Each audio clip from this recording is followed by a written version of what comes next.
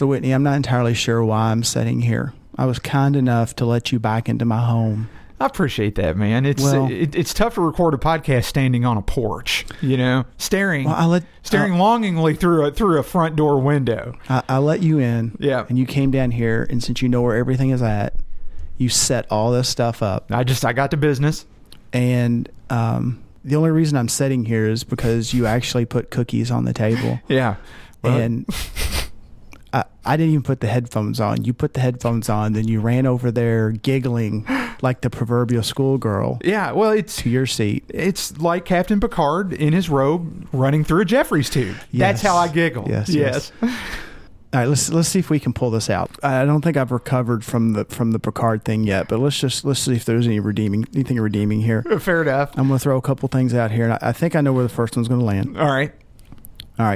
Transporter room number 3. No. I'm glad you think this is funny, Whitney. All right. Spock or Data? Which one, Spock or Data? Definitely Spock. Okay. All right. Yes, definitely Spock. Right, I can work with that. All right. McCoy. Or Crusher? Ooh. McCoy. Definitely McCoy. Okay, I thought good. Okay, all right. I thought we were going to have a strike. Okay. No.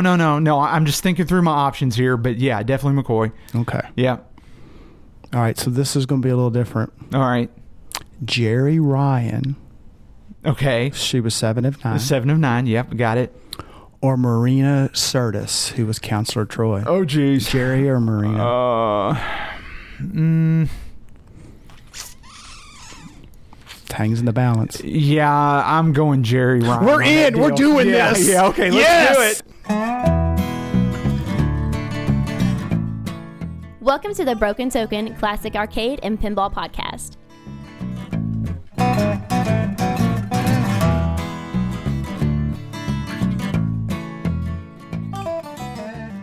Brent, after that rousing intro, I'm glad you found the enthusiasm again. I'm so glad we've got some common ground. Yeah. Well, we redeemed ourselves. You don't have to agree on everything. No. But I think, there's enough there that I think, you got to agree on that. I was really sweating it. I thought, man, on the McCoy Crusher thing, I thought, you're going to hate it when you have to leave. But, I get it. Okay, I get it, all right, man. Good. We're in. I get it. So, arcade, pinball, we're back. We are back. Episode 46, dude. We are towards the end of September, but this will be the September episode. Over our dead bodies, we'll get it out by the end of September for everybody's listening and listening pleasure and enjoyment. Well, we get enough feedback that I think people like us. It's nice to be liked. And we've got a lot to go. Dude, did you take a look at how much is there? I mean, there's a lot there. So we got a lot of feedback to get through, but before we get into that, man, how about let's talk about our month, man. What's been going on with you, man? Well, actually, quite a few things. Actually, and this time around, actually, a lot of arcade things. Did you happen to notice what's new down here? Yes, man, and I noticed that. And I do have to say in full transparency, I don't know that I would have immediately noticed it had I not been looking at the show notes ahead of time. But I was really kind of hoping that you would kind of just miss it. Yeah. But no, I read through. But yes, that's one nice looking F-14 Tomcat, man. And it kind of surprised me that you filled the hole that is destined for Ghostbusters. But tell me the story on that, or tell us the story on that. Well, it was offered up, and we've talked about the Hacks group before on Facebook. And I don't have the acronym.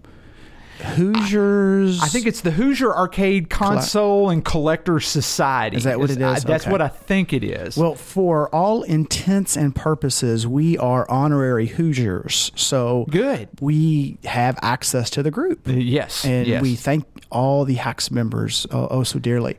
But the F-14 Tomcat went up by Hacks member Joe. And I'm not going to go ahead and, Joe isn't cleared, hasn't cleared it, so we're just going to go with Joe. Yeah, and I have to use some first names in my updates as well, so yes, I get it. So Joe put his F-14 up for sale. He decided it was time to kind of move it on, and I liked the looks of it. It was a nice, clean machine. It looked like it was in great shape. Yep. The reds on the cabinet are vibrant. The playfield's in great shape, and, Joe had a good price on it, so, hey, brought it home. made a run up to Indy, and while I was up there, I visited Chris and Felicity Fitzpatrick. Yeah, and I picked up the Stern cab that I mentioned on the last show. So just kind of made a little breeze through Indy and brought a couple games back. Well, good deal. The road trips are always fun, man. So when you talk to Chris, did he tell you what happened to my trailer when the last time I went up to see him? No. Yeah, I've had I've been trailer challenged. I'll get into that. Now, is this the new trailer or the old trailer? No, the new trailer, man. Okay. So I ran into some road problems, but I'll talk about that in just a little bit. Right. Yeah. So, real quick, this will actually lead into a later segment.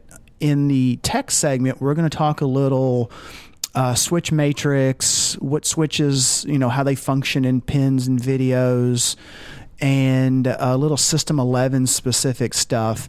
When I picked the game up, Joe gave me the rundown on it, and it had a couple little issues, had a stick and flipper, and while I was there, it tilted on me. And I wasn't moving the game, and actually the plumb bob was taken out of it. So I tracked that down pretty handily, and we'll get into that a little bit later in the tech section. So look forward to that.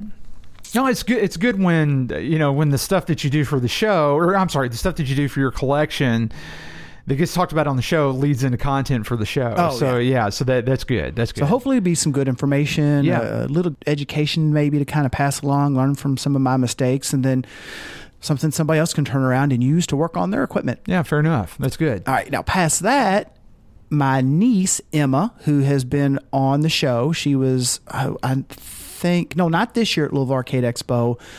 The year prior, or maybe even the year prior, maybe even the year before that, if she's been on 2 shows, she turned 13. Okay. So she wanted to have a kind of a retro-y kind of game room, fun kind of Saturday. Yeah. And what we ended up doing was, even let me back up.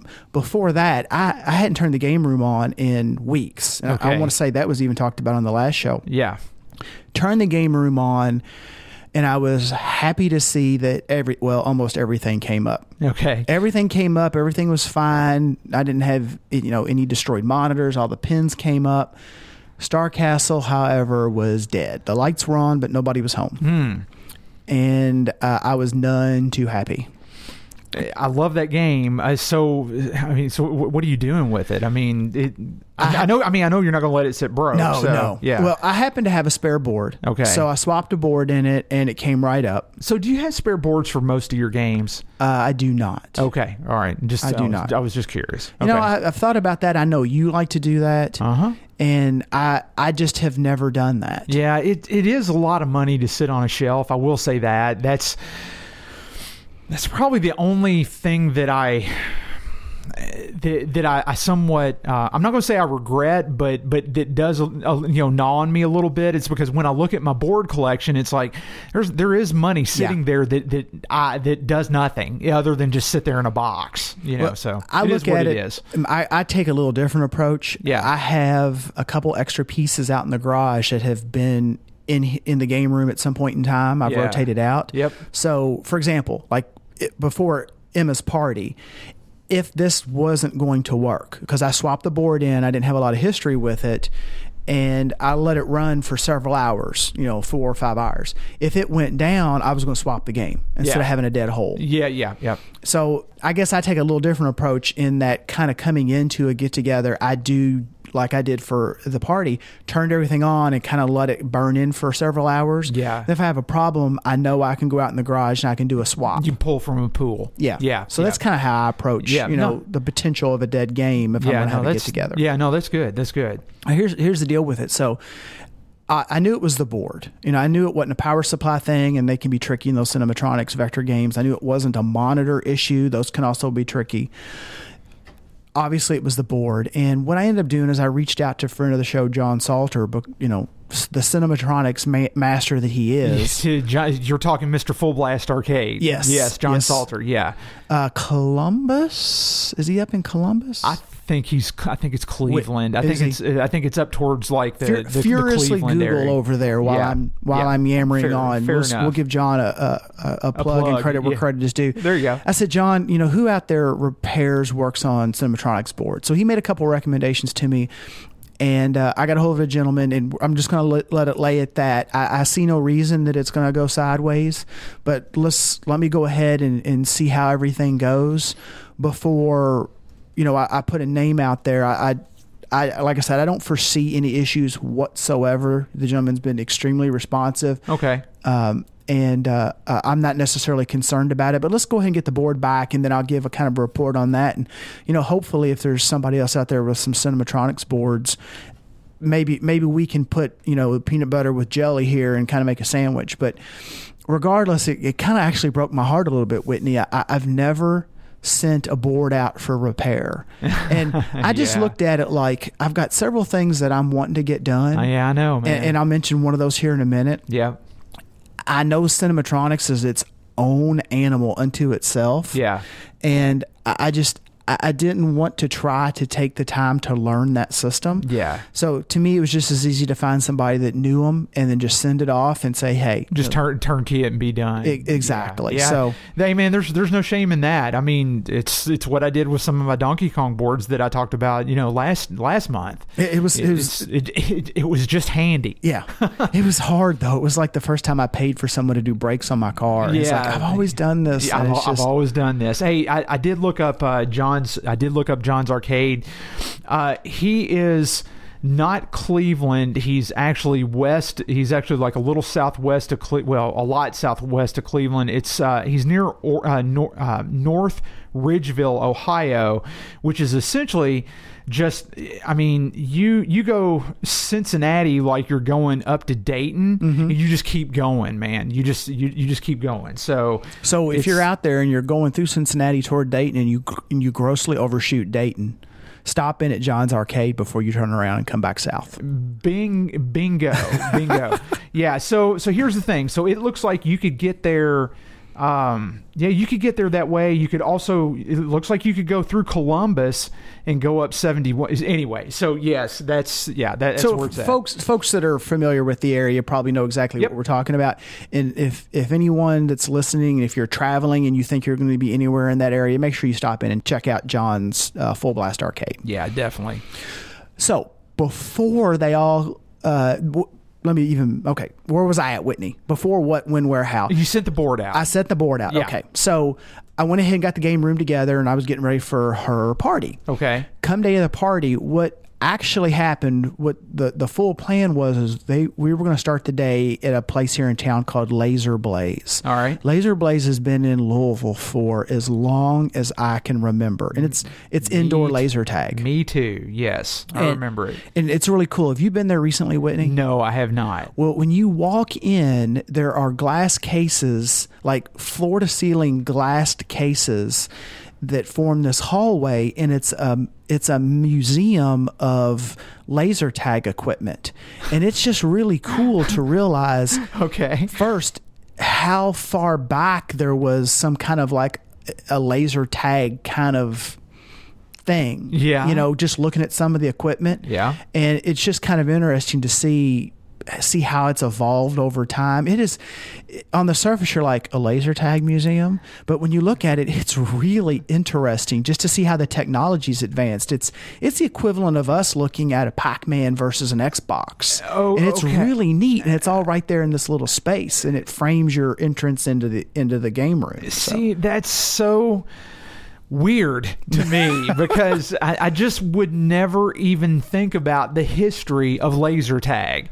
To me, laser tag has always felt like this kind of binary thing. Mm-hmm. Oh, we're gonna go play laser tag. Laser tag's laser tag. It's laser tag. It's been laser tag for the past 25 years. All that equipment has just evolved, just like everything else. Yep. They had one rig, I don't know what you call it, one rig in there that had a battery pack in it, and apparently I looked at some of the stuff and I was like, how much power does this take? Because there's a lot of through-hole electronics in a lot of this equipment. Okay. And some of the gear, like where you had like chest protectors and the back guards and all that kind of stuff, where all the equipment was mounted, all the electronics, to make it look more futuristic and cool, it was like transparent plastic or like tinted, like green or yellow tinted plastic. Okay. And you could see all this through hole stuff and all this, 70s, late 70s, 80s, early 90s technology that consumes a lot of power. And okay.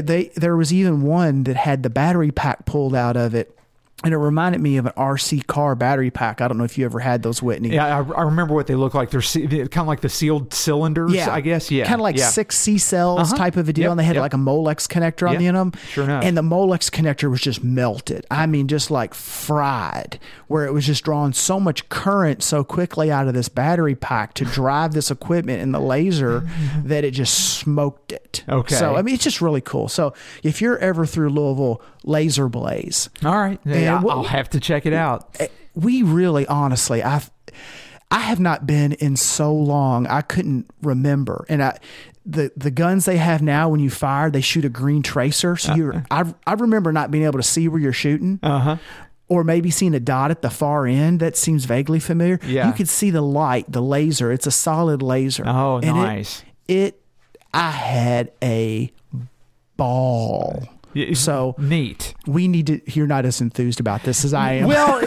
Well, the thing about it is, I will be when I take my daughter and I kind of get into it. You know, that's the thing. It was way beyond what I was expecting. Okay, fair enough. I'll give you that. I'll give you that. My memory was probably my memory. Yeah. Yes. 20 plus years ago. It was probably my teens the last time I was in there. Yeah. They keep the place up. If you're through Louisville, you've got to check out Laser Blaze. The place, they keep it up. It's clean. They've got, some redemption equipment. They've got some video games. I got to play the non-pod version of the new Star Wars pod game. Is that fun? I enjoyed it. It's like you sit down in a chair and kind of lean back, and you've got some really kind of cool controls, and you can play several scenes from A New Hope, Empire, and Jedi, and it's kind of an on-rail shooter. Yeah, but it was and you're doing it. The non-pod version is like a 50-inch monitor. Yeah, and it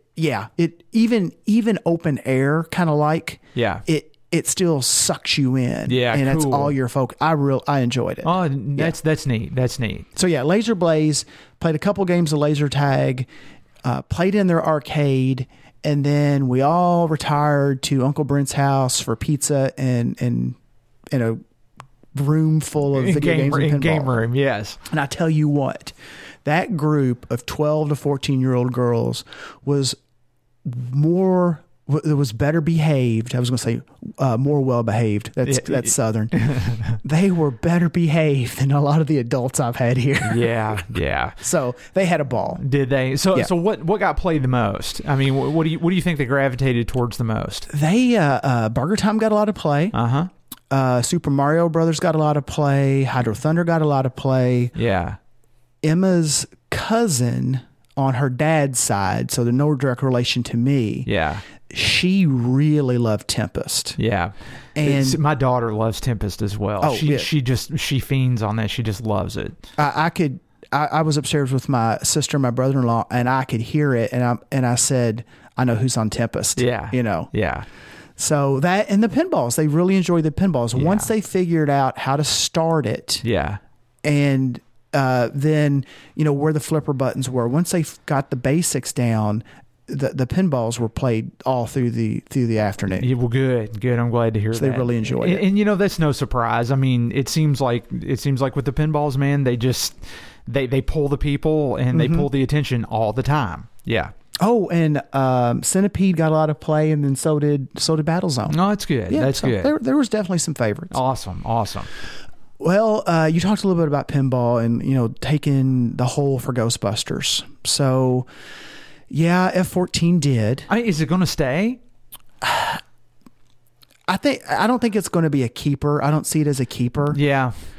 But, I'm definitely going to be crunched for space because Ghostbusters is on its way. We're still waiting on the delivery for that. Yes. And yes. I shake my head. Yes. Yep. And someday soon. Yes. I play the Pro up at Rec Bar every chance I get. And I love it more and more every time. I just have fun with it. That's good. It's a ball. That's good.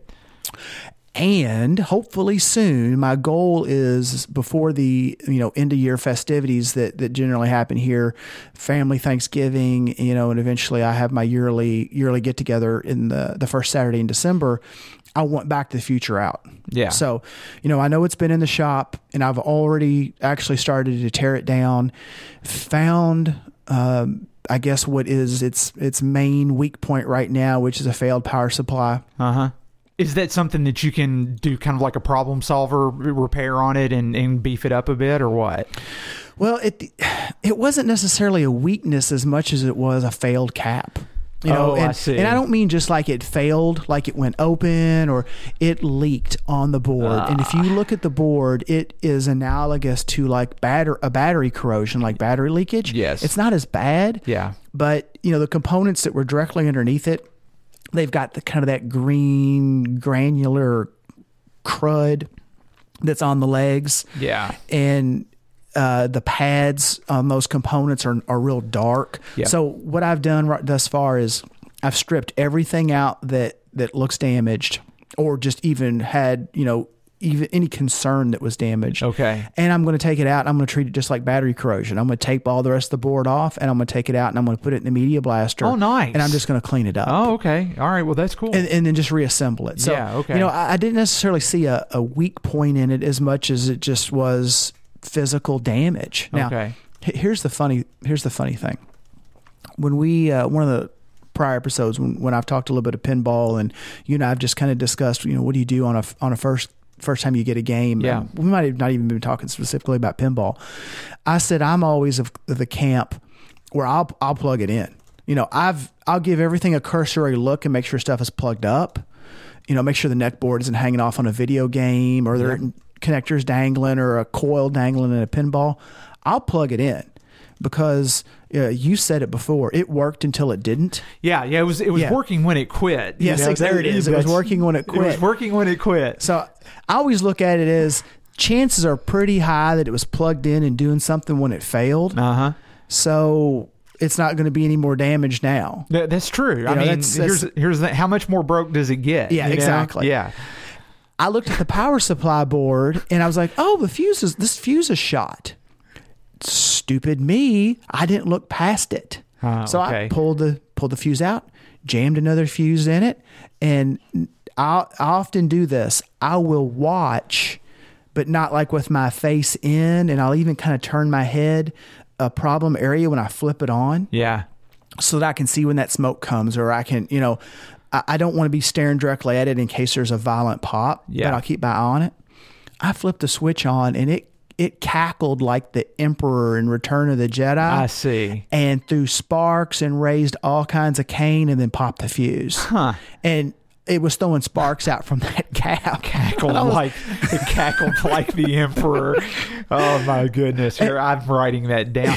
I don't know that that'll be the exact show title, but trust me, I'll work a cackle in there somehow. Okay, got it. Well, there's a good candidate. Carry on, good man. Carry on. Yes. Well, upon closer inspection, I saw all the damage that was a mere couple inches away from the fuse. Well, good chap. I noticed it was all buggered up. Oh, it was, sir. Yeah. It was good and surely buggered up. Yes. And I was like, oh, well, there's your problem. So, power supply came out. I started taking it apart, and I've already started a folder on Facebook with pictures, and I plan to do a nice retrospective of everything as I go through the cabinet, as I bust the playfield down, anything, I'm going to do a little touch-up work on the playfield. So I'm just going to start dumping pictures into that over time. Okay. Oh, and speaking of Facebook, and I'll circle back real quick, I took a bunch of pictures at Laser Blaze just of the facility and the laser tag arena and all that. Check Facebook, because I'll have those pictures out there if you're kind of wondering what it looks like. I'll definitely like to look at that. So that's cool.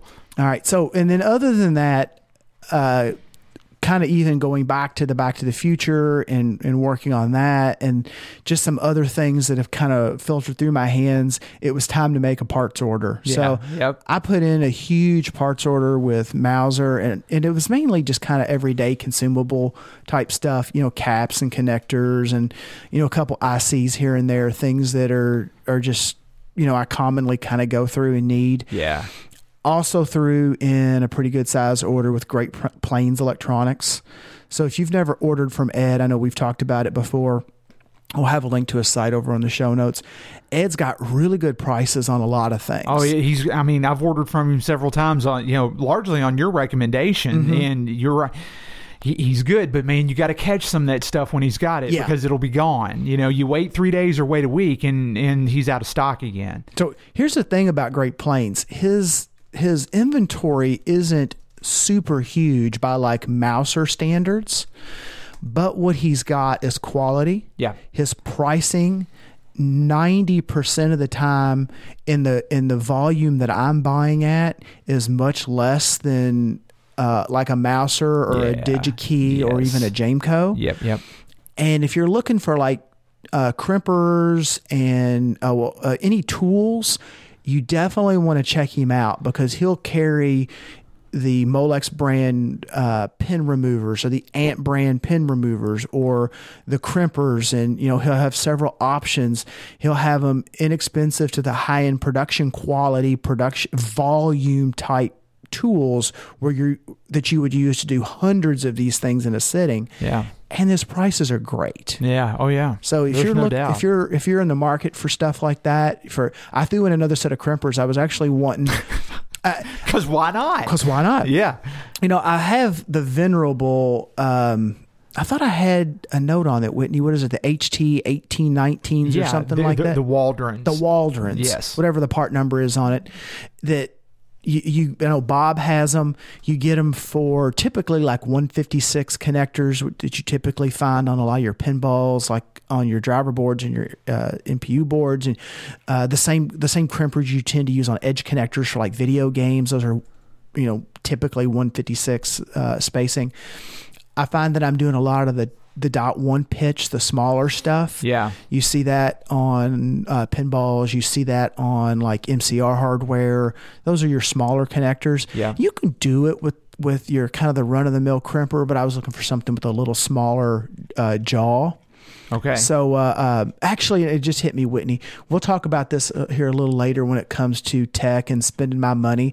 That's where I put a couple of notes as to part numbers and everything. So we'll have that. And we'll have some links. So that's forthcoming. There's a terrible teaser for some future content. Well, here's the thing, and we just completely butchered the name of those crimpers. I want you to know. Oh, is it? Did you find them? Yeah, it's Waldom. Is what it is. So, I think we got suckered by the Jeff Waldron. Yeah, we were hit by the Jeff Waldron effect, which hey, that's all good in and of itself. Jeff's a great guy, And but yeah, so we got those confused. But it's there is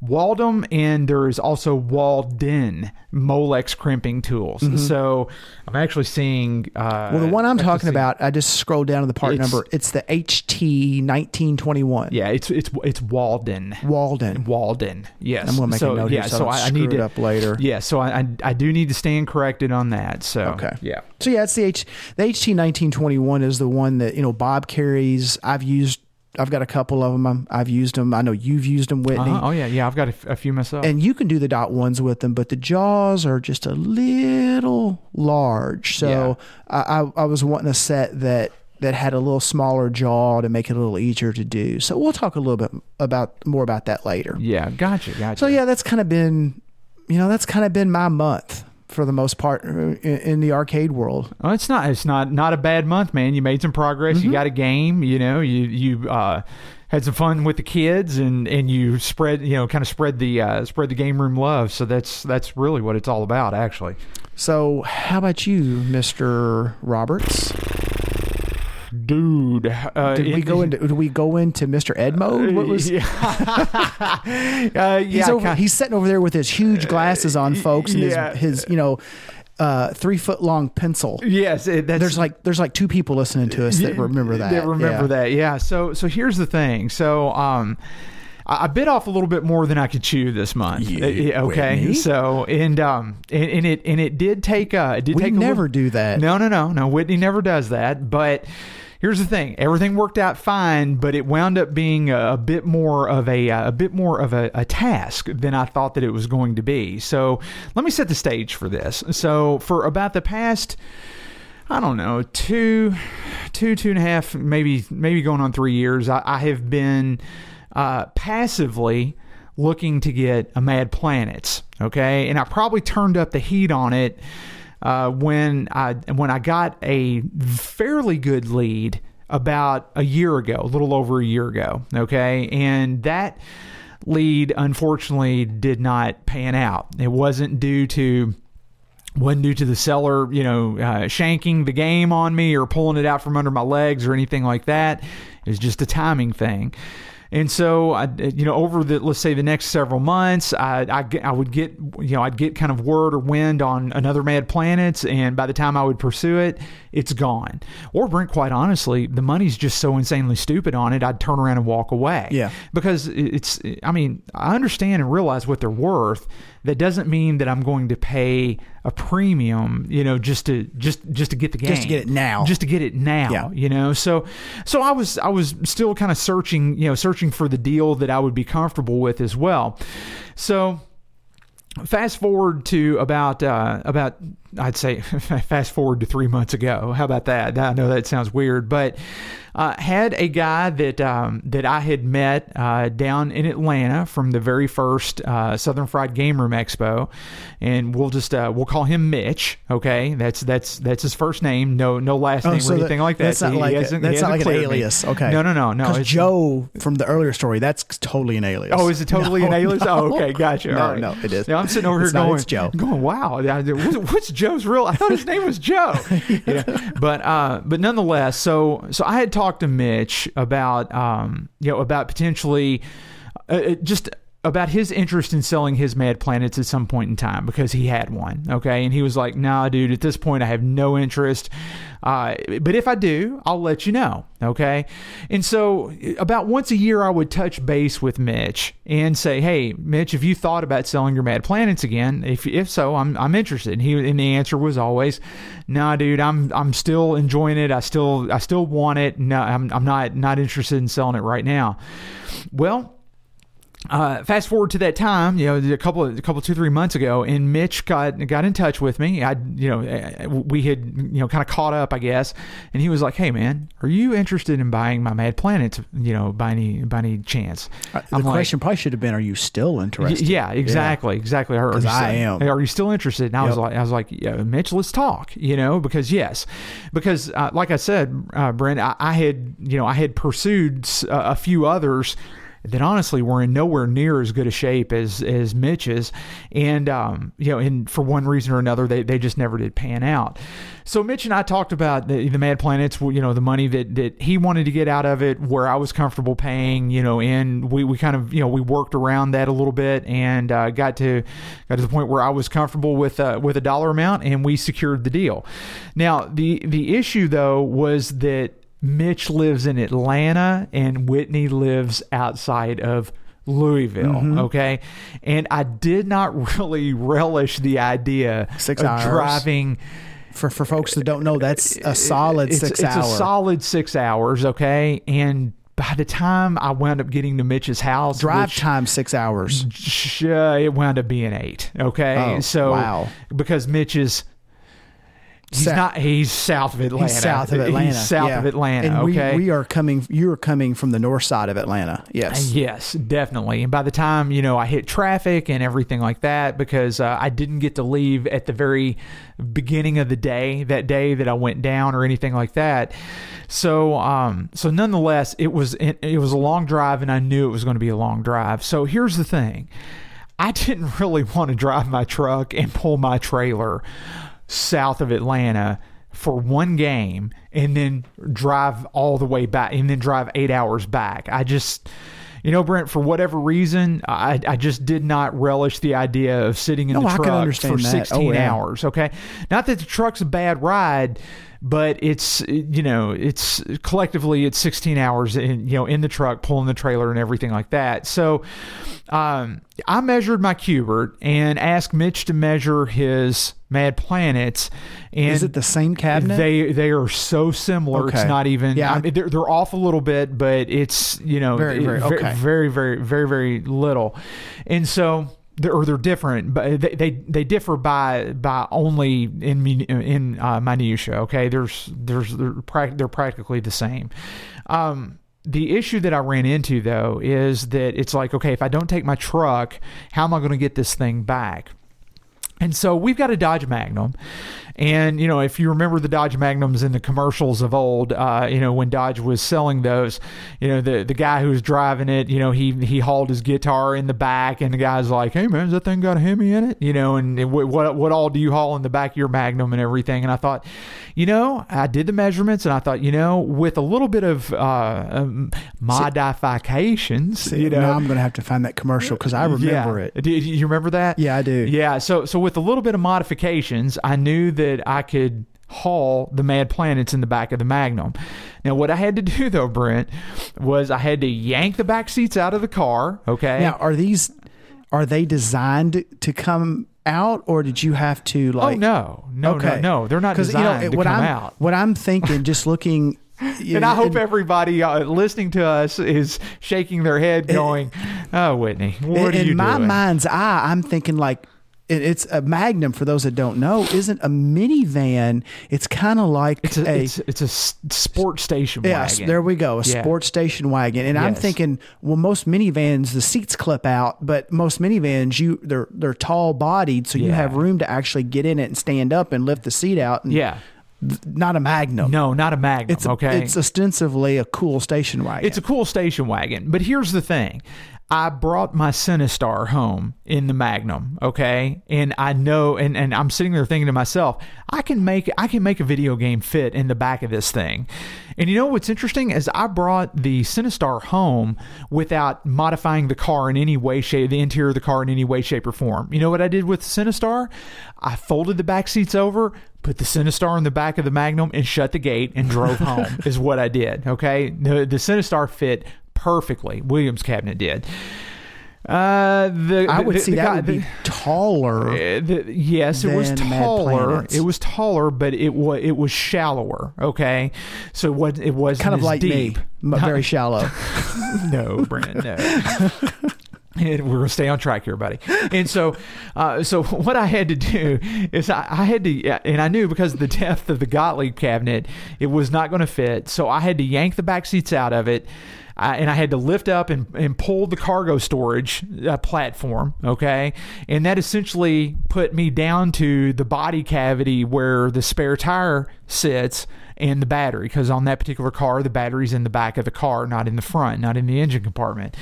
And so what I wound up doing, Brent, is I measured out a piece of, got myself a real nice big piece of plywood, measured out the back, and gave myself some overlap and got the jigsaw out, and I cut myself a piece of plywood real fast and laid it in the back of the car as a platform for the game to lay on, okay? So with that, I drive to Atlanta to go get the Mad Planet. So let me ask this. Yes. I had this in my mind, and then you said it shortly thereafterwards. Yeah.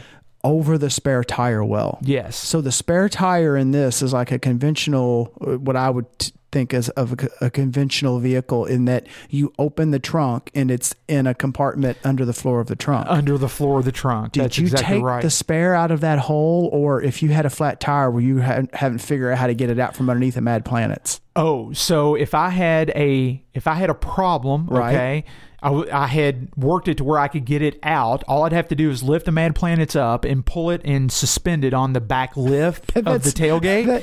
That and sounds then I could so get it easy. out. That sounds so easy when described. I understand. So all I had to do was build the wing for yes. this first airplane. That's all I had to do. That's all I had to do. But I had provisions for that. Okay? I had to talk my brother into getting up there with that motor. Well, what I had done is I had already loosened the spare tire, everything that was holding the spare tire down. So you could just reach in and pull it out. So I could just reach in and pull it out. Okay. If I had to. All right. And I had a block of wood where I could prop the game up and pull the spare tire out. And I figured like you that. had, because I know from prior trips, you and I both tend to be. I try. Pretty forward thinking for dealing with issues. Yeah. And I try. And I took a jack with me, strong arm and everything, a compressor. I took everything that I thought that I might need if I were to have, tire tire problems, going down there or coming back. So here's the thing: the spare tire, fortunately, that well sits flush, with the tire in. So it's nice because I could reach down, yank the tire, and then pull it back out. But enough about the spare tire. Okay, so we're good on that. So laid the plywood down. It actually yielded me about an 8-inch drop in further down into the body cavity, and I was surprised that I actually got that much more depth out of from removing the cargo tray and everything like that. But nonetheless, so I get down there. And, I meet up with Mitch. Mitch is a great guy. He hosts me in his house overnight because I wound up getting there like way late at night. He lets me spend the night and everything like that. Did he let you raid the fridge at midnight? You know what? Mitch actually cooked me pizza. So Mitch is a heck of a guy. He had beer and pizza. Mitch cooked pizza. I usually get how fast can you get out of here? No. Mitch is a great guy. So he's got a nice game room. We went downstairs, played pinball for a few hours, talked, drank a beer or two, and just kind of shot the bull and everything. And then he tossed me an air mattress and said, see you later. And I was like, this is all I need, buddy. I am good to go. So get up the next morning, wrap the Mad Planets and everything, go to put it in the car, all right, and get it in, and you know what, Brent, it don't fit. And so the issue is at who hand, is this in this picture in the show notes? Is that Matt? That would be Mitch's friend Matt. Oh. Okay. Now, keeping everything last names out. Okay. Matt knows who Matt is. Yeah. Okay. And that's the Matt I know. It's right? the Matt that you know. Yes. Okay. Yeah. And so Matt comes over because he and Mitch are friends. Okay. Because he's a sucker. And you know something? And poor Matt, we had to put him to work. Okay. Because we had, so get this, Brent. We go Mad Planets in one time. Okay. Would not fit. Could not get the gate to shut. Pull Mad Planets out. Okay, rearrange Mad Planets, put Mad Planets in, attempt to shut the gate. How do you rearrange Mad Planets? We had to, you either on its back, okay, on its side, or bottom in first or top in first. Okay. So by the time we did the math, there's actually several permutations that you could rotate or flip the Mad Planets to yield a different result at the tailgate. Okay. So on the second try, we got so close, but there was nothing that we could do. It was physically impossible. We yanked the Mad Planets back out. Third try was the charm, okay? And it did take 3 of us to load the Mad Planets into that car. And you know what? I need to post the pictures, okay? And I should do that because I'm sure you're looking at the show notes and you see the pictures. And I'm trying to, that's why I was kind of cocking my head earlier, and I was trying to do the math and figure out. How did you guys do that? Well, I'm looking at trying to figure out which way the game is sitting because of the wrap. So you see the second picture, and I know this does all of our listeners absolutely no good, but I'll toss them up on Facebook or put them up on Twitter or whatever, and then you'll see what I'm talking about then. But then, so the Mad Planets is loaded, okay? We're good. Everybody's hot and tired. It was extremely humid that weekend and everything. And, of course, you can see by the picture, Mitch is probably happy to see me go at that point. But nonetheless, we got the Mad Planets loaded. And you know something, Brent? Loading a Mad Planets into a Dodge Magnum yields absolutely zero difference in how the Magnum runs on the way back versus the way down, okay? So I had no problem doing 100 miles an hour up a hill with a Mad Planets in the back of the Magnum, okay? So it was as easy of a ride back as it was down. Well, if you think about it, I'm very thankful for that. If you think about it, it's like having 1.5 to 2 adults in the back seat. Yeah, so it really wasn't. Yeah. It really wasn't bad. So though Magnum did not even break a sweat hauling said Mad Planets back. Now here's the thing, though. I get it back, and I'm left with the actual bigger problem, okay, is how do you lift a Mad Planets up at least 8 inches by yourself and then pull it out of the vehicle? And here's the problem, Brent. We had to put the Mad Planets in with the bottom of the cabinet first. So what do? Yanking it out on your own? You can't sit it on its head. You can't pull it out and then drop it down. You can't pull it out and drop it down, then stand it up. So Whitney had to figure out how to get the Mad Planets out of the car by himself. Okay.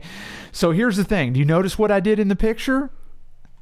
It looks like people will see it, but it took a little bit of as some of my friends would say, it took a little bit of ciphering. Oh, I see now. But you see what I did? I see now. Yeah, yeah. So what I did is I backed my truck up to the Magnum, lowered the tailgate, lifted the game up and out, and then I was able to bridge the game over into the back of my truck. Okay, you did the equivalent of moving the Tetris piece over. That's exactly. And then you hit the spin button and flipped it. Then you hit the spin button, flip it, and then you let it down on the ground all by itself. And you know something, Brent? All I'll say is I'm done. I'm never doing that again. And I will say thanks to the good Lord, I was gifted and born with a strong back, and Brent, I'm very stubborn. Okay. So because it took the combination of both of those to make it happen, because God loved my wife. She would come out and she goes, "Do you need any help?" And I'm like, "No," and I'd even do it in like my Hulk voice. "No, brother, I got it," and stuff like that. Does your Magnum have a trailer hitch? No, it does not. Oh, I was going to say, if this ever comes up again, just borrow my lightweight trailer. Yeah, no. It should not come up again, dude. I would say the Magnum has hauled its last game. Okay, its first and its last game. Second, actually, I did haul the Sinistar, but okay. Yeah. But I'm saying the Magnum's hauled its last game. It has been retired. It has been retired, and so Brent, that ended the saga of the marathon trip down to Atlanta and back to get the Mad Planets, and. Again, God loved my wife, but she just stood there and watched me and shook her head. And she goes, "Just don't put yourself in a hospital over this." And I'm like, "I promise I will not." And fortunately, I didn't. I can see Jackie standing there saying that. Oh, yeah. She was shaking her head going, this Whitney, this is crazy. You know what's funny here? And I'm like, yeah, it is. It is crazy. What's really funny here is that in my escapade of the month, which was Emma's birthday party, I wasn't sure how I was going to handle 10 to 12 preteen and teen girls running around. And I mean, I've been with them, like when I picked Emma up from when she does a show because she's in theater, and they talk, they chat, and they just go, and they're teenagers. Okay. Oh yeah. I wasn't sure if I had the fortitude to handle it, and mine turned out perfect. I'd do it 100 times. No problems. Yeah. You started the story as if you had this nailed down, under control. This was in and out, surgical precision. And it went completely haywire. And it totally off the rails. Yes, definitely. And that's one of those things where, despite it, I'm still glad I did not take my truck and trailer. Though, I can understand because the Magnum is just it's a plush ride. It's to do that. The gas is a little better, and I don't know if you've made a longer trip in a heavy truck like you've got. And for folks that were maybe new to the show, Whitney and I have basically the same truck, but was 2 model years different? Yeah, 2 model years. Yeah. Yep. And within those 2 model years, they are ostensibly identical, other than some cosmetic differences. Yep. And they are sprung pretty heavy, and it's just, if they're unloaded, it's difficult. I've had a full bed, and the truck rides semi Cadillac like compared to what it rides like empty. Oh yeah, definitely. So yeah, it's a trip like that would be hard. I would have done the same thing. Yeah, so it was a struggle, but it got done. So there's the saga of the Mad Planets. I'm so happy that I got it. I'm glad that it's home. And I mean, Brent, I mean, with the score of this game. Outside of the projects that I've got, the projects I guess I have pending or whatever. I mean, I can say for the first time in years, I'm not hunting a single thing. I'm not after anything. There's nothing really on my list. All kinds of stuff's going to fall in your lap now. It's weird. Maybe that'll happen. Who knows? If it does, I'll think about it. I'll look at it. But I mean, seriously, man, I've got my collection to the point now where I'm not after anything anymore. I've never at this point. You and I've talked about that. I've never really hunted anything. Yeah, I've never really had like a mental list. Yeah. See, I've had a mental list for years running. There's a couple things that I've wanted. And I've just more or less let them all eventually find me. Yeah. As zen as that sounds. Yeah, no, it's all good. It's all good. So, for me, I mean, definitely some games have found me, but other games I've had to go find, you know? So it's been, for me, it's been a bit of a mix, but I've always kept a list in my head, directing me to when I'm in the hunt mode, what am I looking for? What I want to focus my efforts on. So anyway, so that's that.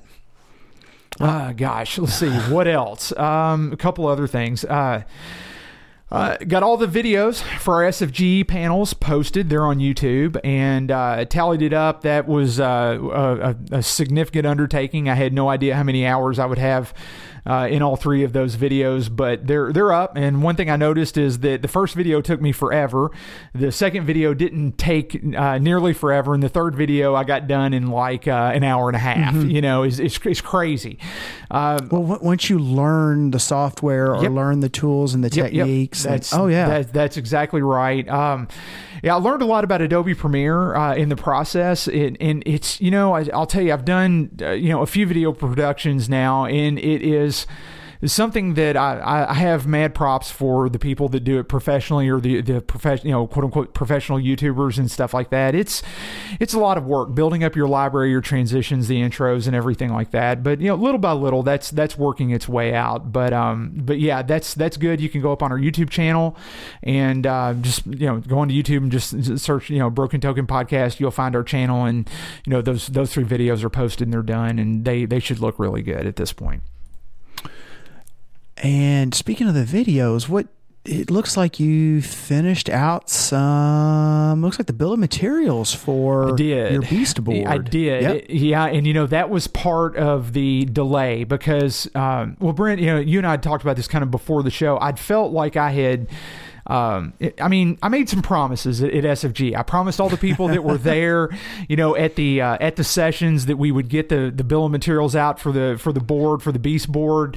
I promised I'd get the videos up, and I quite honestly, I felt like I had taken too long, and whether it be work travel and everything like that, and I got to the point where it was kind of weighing on my conscience, and I wanted to get everything wrapped up. I wanted to get it done. I have gotten bitten like that a few times, and anymore, I'll try not to open my mouth unless I've got it or 95% of it in hand and done. You know what? Lesson learned for Whitney right there. So, but nonetheless, everything turned out well.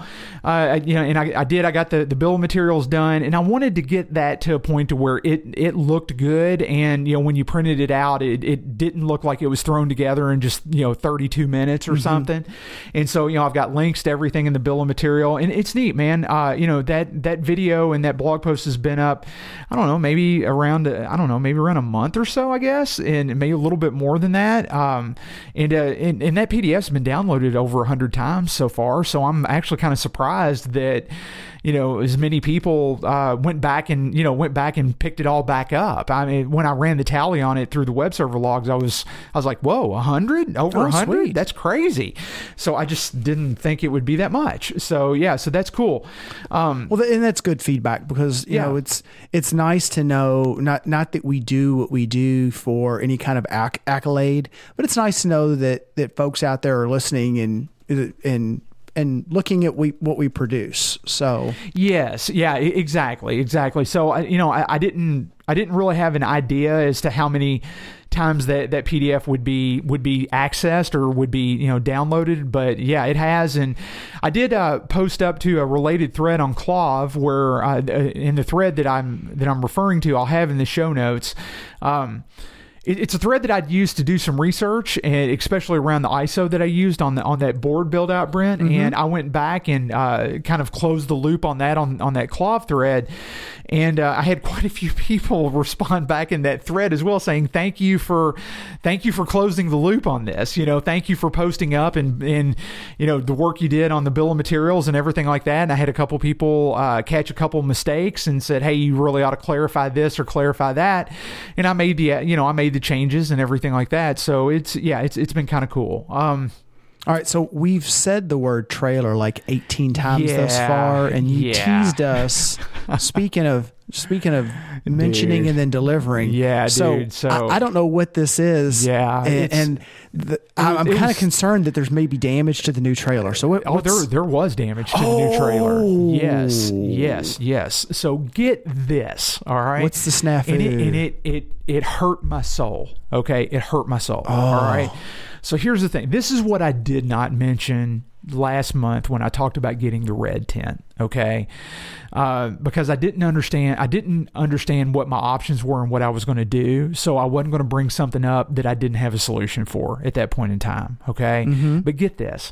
So I'm riding up to Chris Fitzpatrick's house. Yep. Okay, because he stored the red tent for me until I could go get it. Okay. All right. Or he took like he was like intermediary delivery guy on it. Okay, and which I greatly appreciate.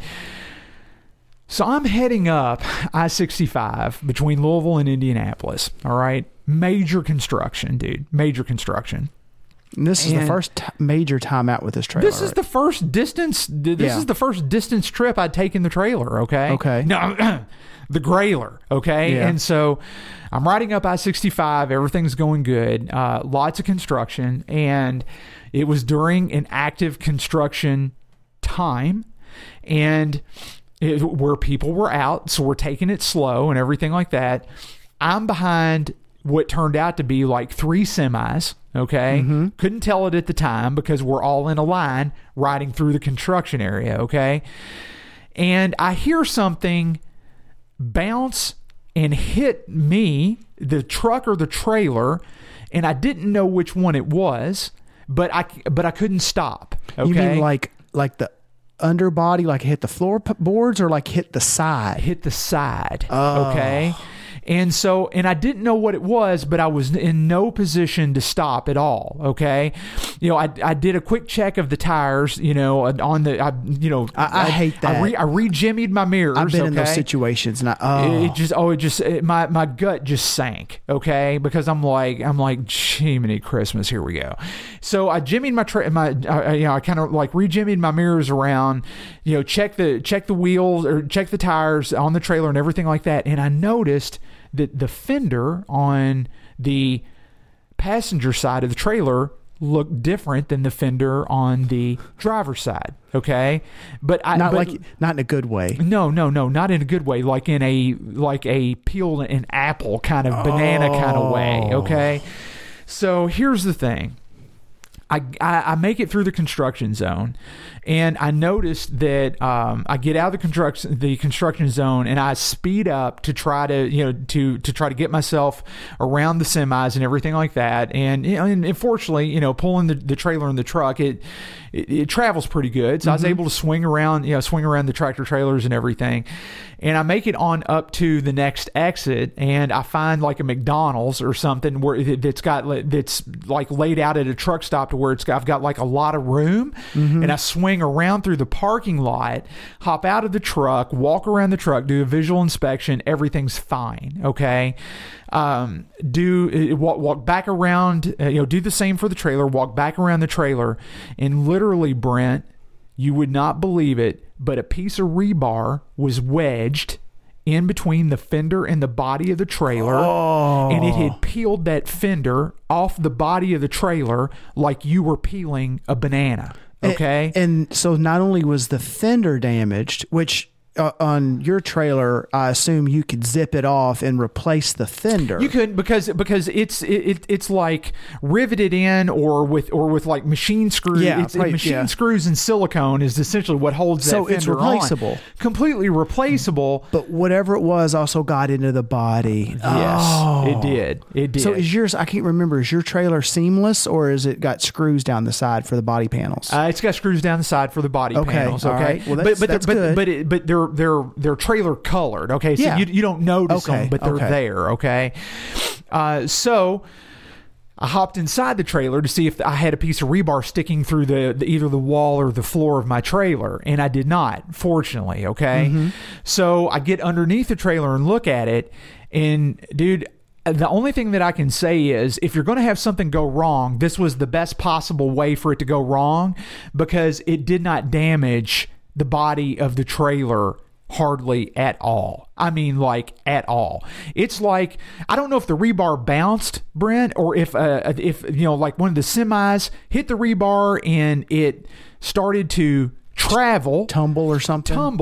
And what I think it did is it tumbled against the I guess against the against those concrete medians that they set up for construction, bounced off the median and then wedged itself into my trailer in the trailer body in the fender, because it wasn't really that big of a piece of rebar. You think it came from the top and not from the bottom? Like it definitely came from the top, because you could tell, like from the angle of lodging, it came down at a force of speed and hit. So here's why I'd be mad. Yeah. I'd be mad because you used all the luck that you could have used to winning the lottery. I used it on a trailer fender. On sticking that rebar, not in your head, but perfectly wedging it between the body and the... Yes. So it didn't tear the body panel up, per se. It didn't. It scratched it up a bit, but it didn't tear it up. No, it didn't tear it up. It's almost like it's almost like it wedged its speed. It wedged it force. So you had that trailer built, right? Yes. You know what I would... Ordered the trailer, had it built. So did they build it on site, or did they have someone else? No. It was built at the company and then shipped down for final assembly needed to be done. Why don't you get a hold of your dealer and then just order a sheet of that metal? Dude, it's already fixed. Oh. Already got it fixed. You're ahead of me. It's done. So what I did is took pictures while I was standing there at the McDonald's. I took some pictures on my phone, texted them to my dealer, my trailer dealer, said, this just now happened to me. Yeah, make sure you clarify that. Thank you. Yeah. Trailer dealer. I texted my trailer dealer. I texted my trailer dealer, and showed her what had gone on. And she's like, you've got all the luck, don't you? And I'm like, yeah. Not lottery luck. I'm like, yeah, Carol, I do. This is not funny, haha. This is funny, sad, And she's like, no worries. I'll get a fender on its way for you tomorrow. Okay.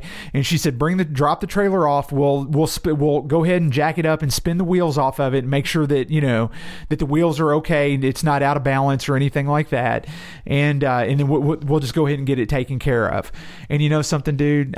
She got me the fender, and you know what? She just took care of it. That is sweet. And it was sweet. That is customer service. It is great customer service. I really need to consider purchasing a small trailer from them, because that is just, I like what you've got. I like what they had, what they offer, and it sounds like their customer service is just unreal. They're very good, very good. I cannot complain. So I had to leave the trailer there for, a couple of weeks, because they got to get to it. They got to get to it. It's not like you just drop something off and they fix it that day. Good people who are busy, that doesn't happen. You need to wait, and that's just the way that it is. So it's okay. Well, it's awesome that they've even got the skill set there to do the repair. Oh yeah, yeah. I had to have a couple panels replaced on my big enclosed trailer. Yeah, and I took it back to the local shop. Well, it's not local to Louisville, but the shop that built it. Yeah, okay. It wasn't built like a Homesteader or some of the major trailer manufacturers. It was built by a smaller trailer manufacturer. Yeah. And they had the skill set there, and I watched them do it. It was not as simple as it just looked on paper. And I'm sure it wasn't. And I didn't stay there to bear witness to any of the fix or anything like that, because I've got a job and career and other stuff you got to do, day in and day out. But nonetheless, they took care of it, and it was fantastic. And I get the trailer back, and you can never tell that anything had ever happened to it. They went ahead and rebalanced the wheels on it and everything like that. And I did pick up a spare tire and spare wheel combo for the trailer. Talked about that. Yeah, yep. So I got that taken care of. Cool. And treated me very fair on all that. So so that was the trailer snafu, dude. Like I say, it was it kind of killed me, but at the same point, I wasn't. When I was talking about picking up the red tent, nothing had sorted itself out, so I didn't really know how it was going to sort itself out. Mm-hmm. So, it's just one of those things. So it's nice. I can kind of close the loop on it and say, oh no, it's all good, it's done. So the trailer's fine. Well, I would suggest in the future that you better use your luck. Yes, agreed. There is definitely that. And then, Brent, the last thing. Yeah, I see a big thing sitting here smiling at me. Yeah, so I see. Lay it on me. Yeah. So here's the thing. And this is going to take, and here's how do I even start this? That's the question that I'm kind of rolling through my head right now, because I've been working on this this is September. I've been working on this for the past 10 months, and you've known about this, okay? Yep. You've known about this, and you know this was coming. So I've told no one but my dealer, my trailer dealer. Your trailer dealer, exactly. Good on you, mate. Good on you. And so this has been about 10 months or so in the making, and this is a little side project that kind of fell in my lap, and I wasn't really looking for a side project per se, but I had talked to a friend of mine over in the UK, Alex Crowley, and he has a YouTube channel.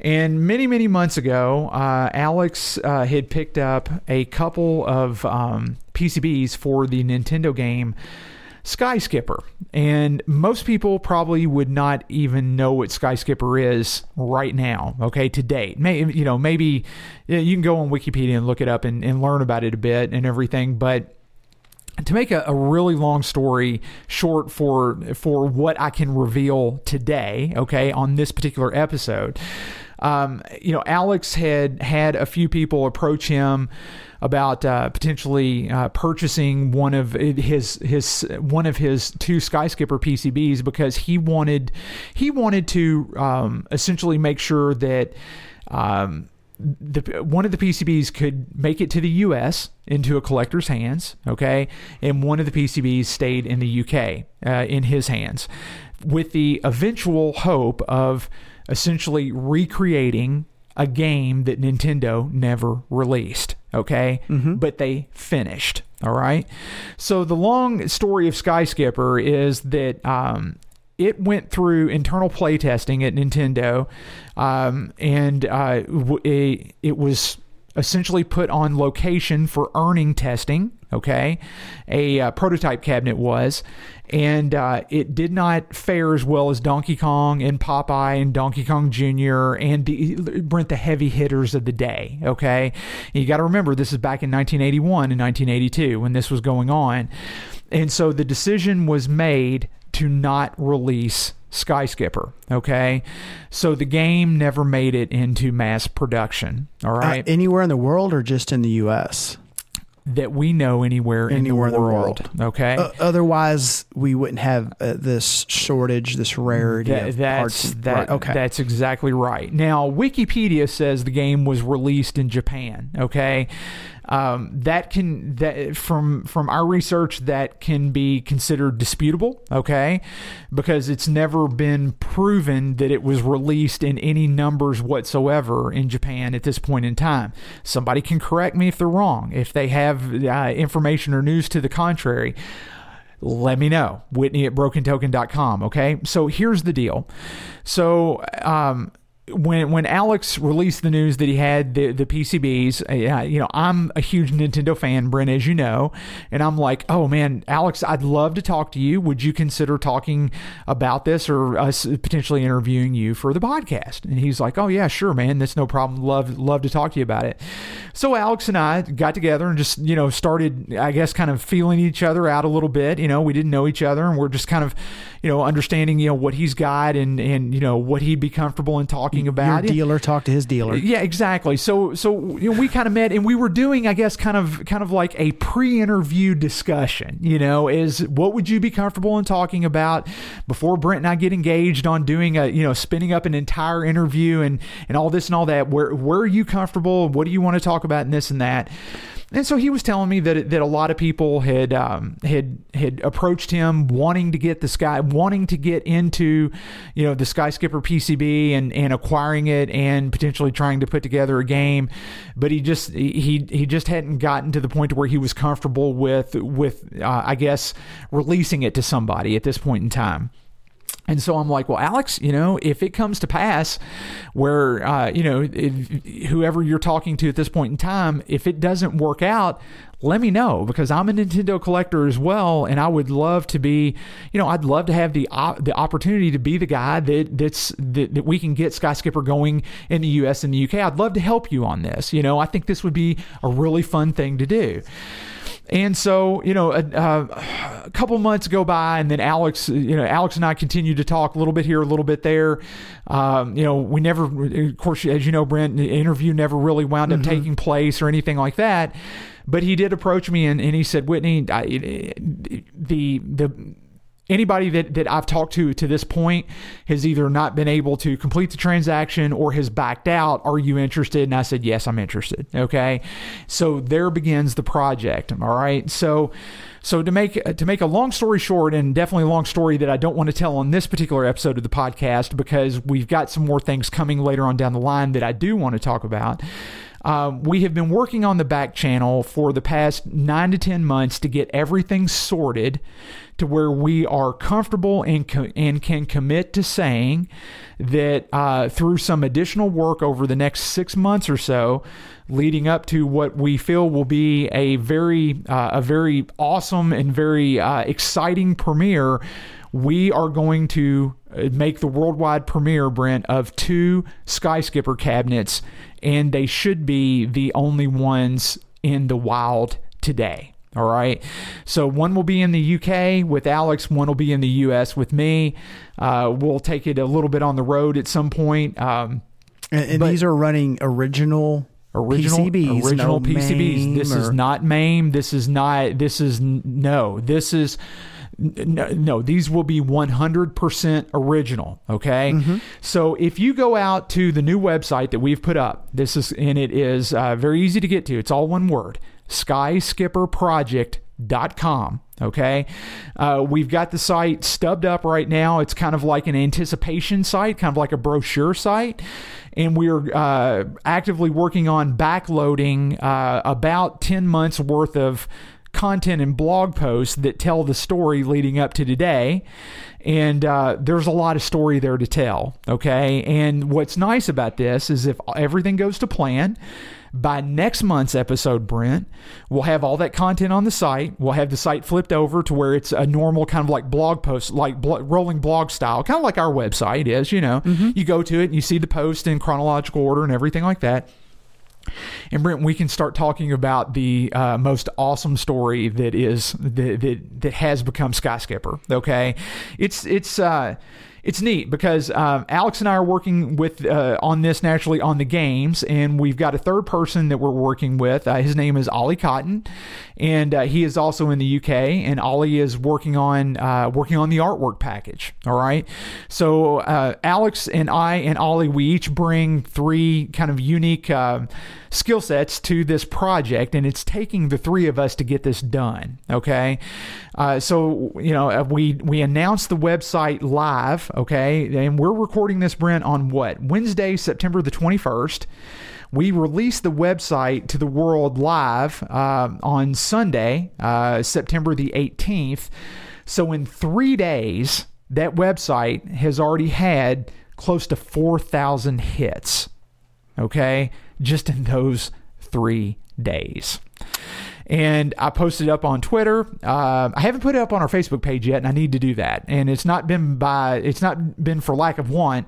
I just haven't had time. And so I think a lot of the big traffic swelled in, though, when Alex released the website. He did the initial kind of media push.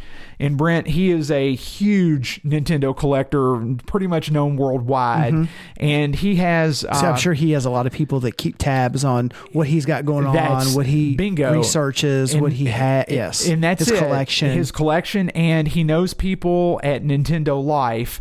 They picked up on the news, and then I think the influx is when Nintendo Life broke the news that Alex is working on Skyskipper again, essentially. Okay, so that's it. Okay, and that's what I'll say for this month.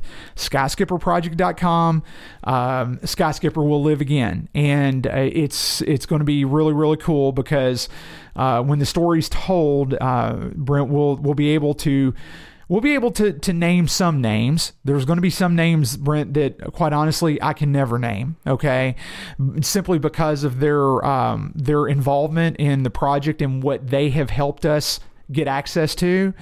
I will not be able to reveal their names, and I just have to say that up front because simply because of them wanting to help this see the light of day, but it's just one of those things, Brent, where they have asked to remain anonymous. I can understand that, and I can totally understand that. And what I will say is we are going to respect that because Brent, even though it's Alex and Ollie and myself bringing the cabinet back, there's easily a group of people that number past 10 that have helped us to get this far. Okay.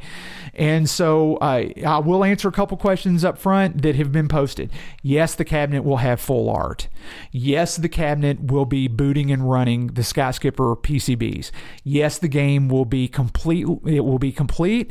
It will be playable. It will be clean. It will look like if everything that Alex and I are working on and Ollie are working on as well goes to plan, it will be as clean, as crisp, as new looking from a restoration standpoint as any Nintendo cabinet that you would see in a collector's collection. As if it was just made. As if it was just made. Yes. So yes, there will be an artwork package. Yes, there will be there will be a working game that will be coin drop and ready to go. Okay, so we will reveal more about that, Brent, as we go. But this is.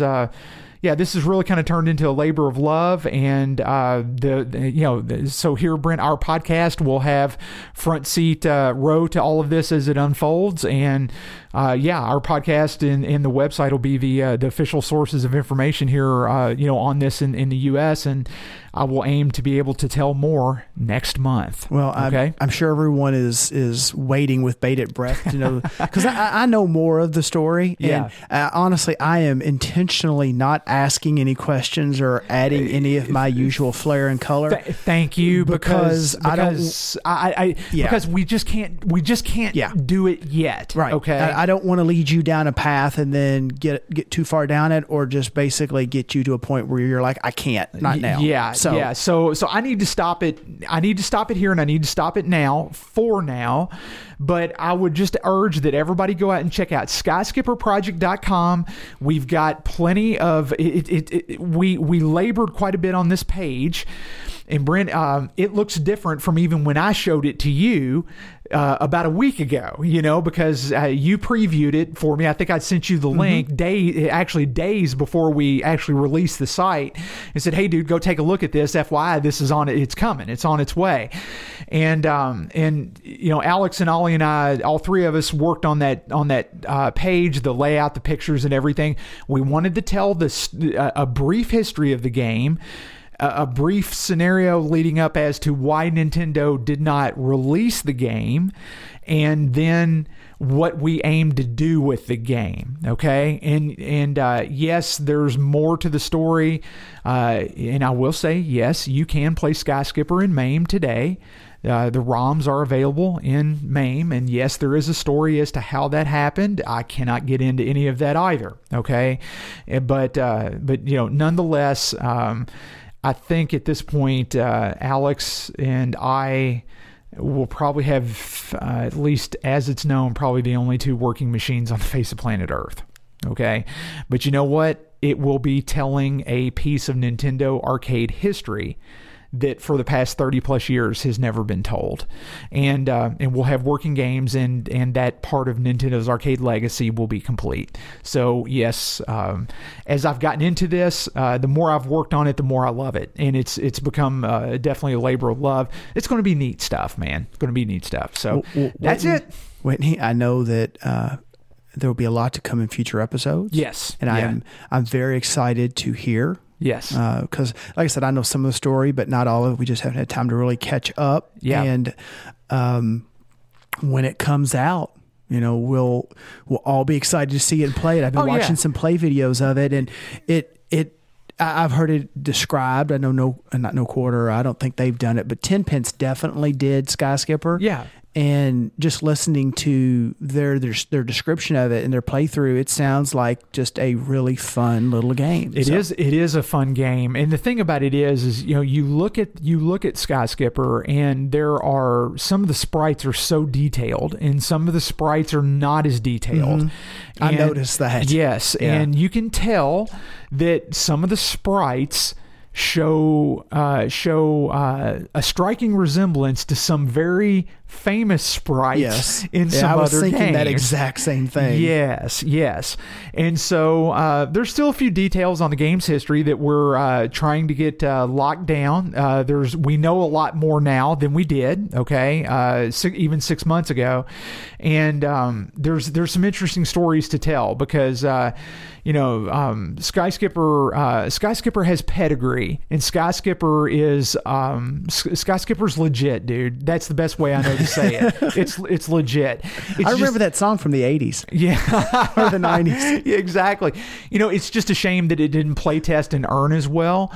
And there's even a story on that I can tell and share at a later point in time because there's some interesting sidebars on the game's history as to how we even know that, so yeah. Well, Whitney, it sounds like an exciting project. It is. It's going to be a neat project. That's a great tease for stories coming up. Yep, sure enough. Speaking of teases, earlier I teased. I did that Homer Simpson style. Like that. Earlier I teased some upcoming info about some tools, some crimpers. I want to know how the multimeter works. That's what I want to know. There's a little multimeter talk, and then of course the Williams System 11 switch matrix tie-in and everything mentioned that I teased earlier. So how about we slide into a tech and a spending my money segment? That sounds good. And we would call this we have to call it segment number 3 because normally we have segment number 2, but we don't have segment number 2 this month. So we're just going to go straight to segment number 3. We're going right into 3. Yeah, it's that exciting. It's pedal down, dude. Skinny pedal down all the way.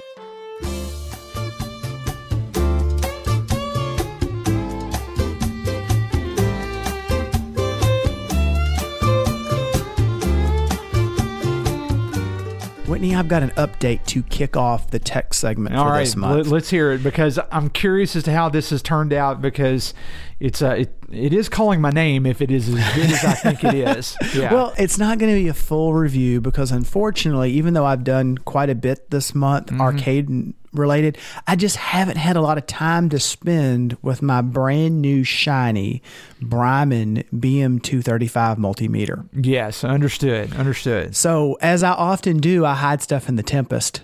So if you turn...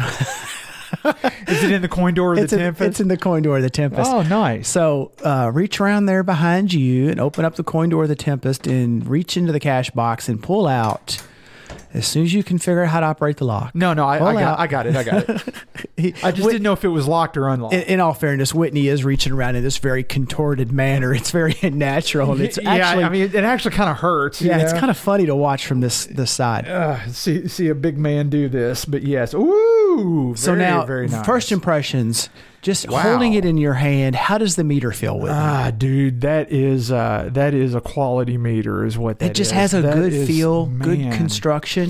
Yeah, and something, and it's as much attention to detail that they put into the case that it sits in, and you can tell just the leads, the wires for the leads, and everything like that are just they're very hardy feeling. You know, they've got a good feel to them, and I like that. It's weighted a little bit on the top for the at the display portion. Nice big bright display. Turn it on. Feel the nice positive click in the dial. Yeah, listen to this. Listen. Yeah. Compelling, I know. Compelling podcasting. Yes. Oh yeah, it's awesome. But yes, I'm impressed. Okay? Check out the that's leads. Cool. One of the things that I noticed over the more inexpensive meters that I've been using, the wire itself, it's like a silicone wrapped cable. Yeah. So it's nice. It has a nice hang to it, which seems kind of odd, but when you get a PVC or plastic type cable, it's very stiff. It's very stiff. And it's almost like you're pushing around, I don't know, a wire coat hanger. Yeah, you know, it's that's a good way to say. And you know what? They seem to get tacky. Yes, as well. Yeah. That's what I've noticed on the cheaper meters that I've got. They'll pick up they'll pick up like residue from just dust and everything that's laying around, and then the wires actually the lead wires actually start to feel sticky and tacky, and they feel kind of gross. These are silicone.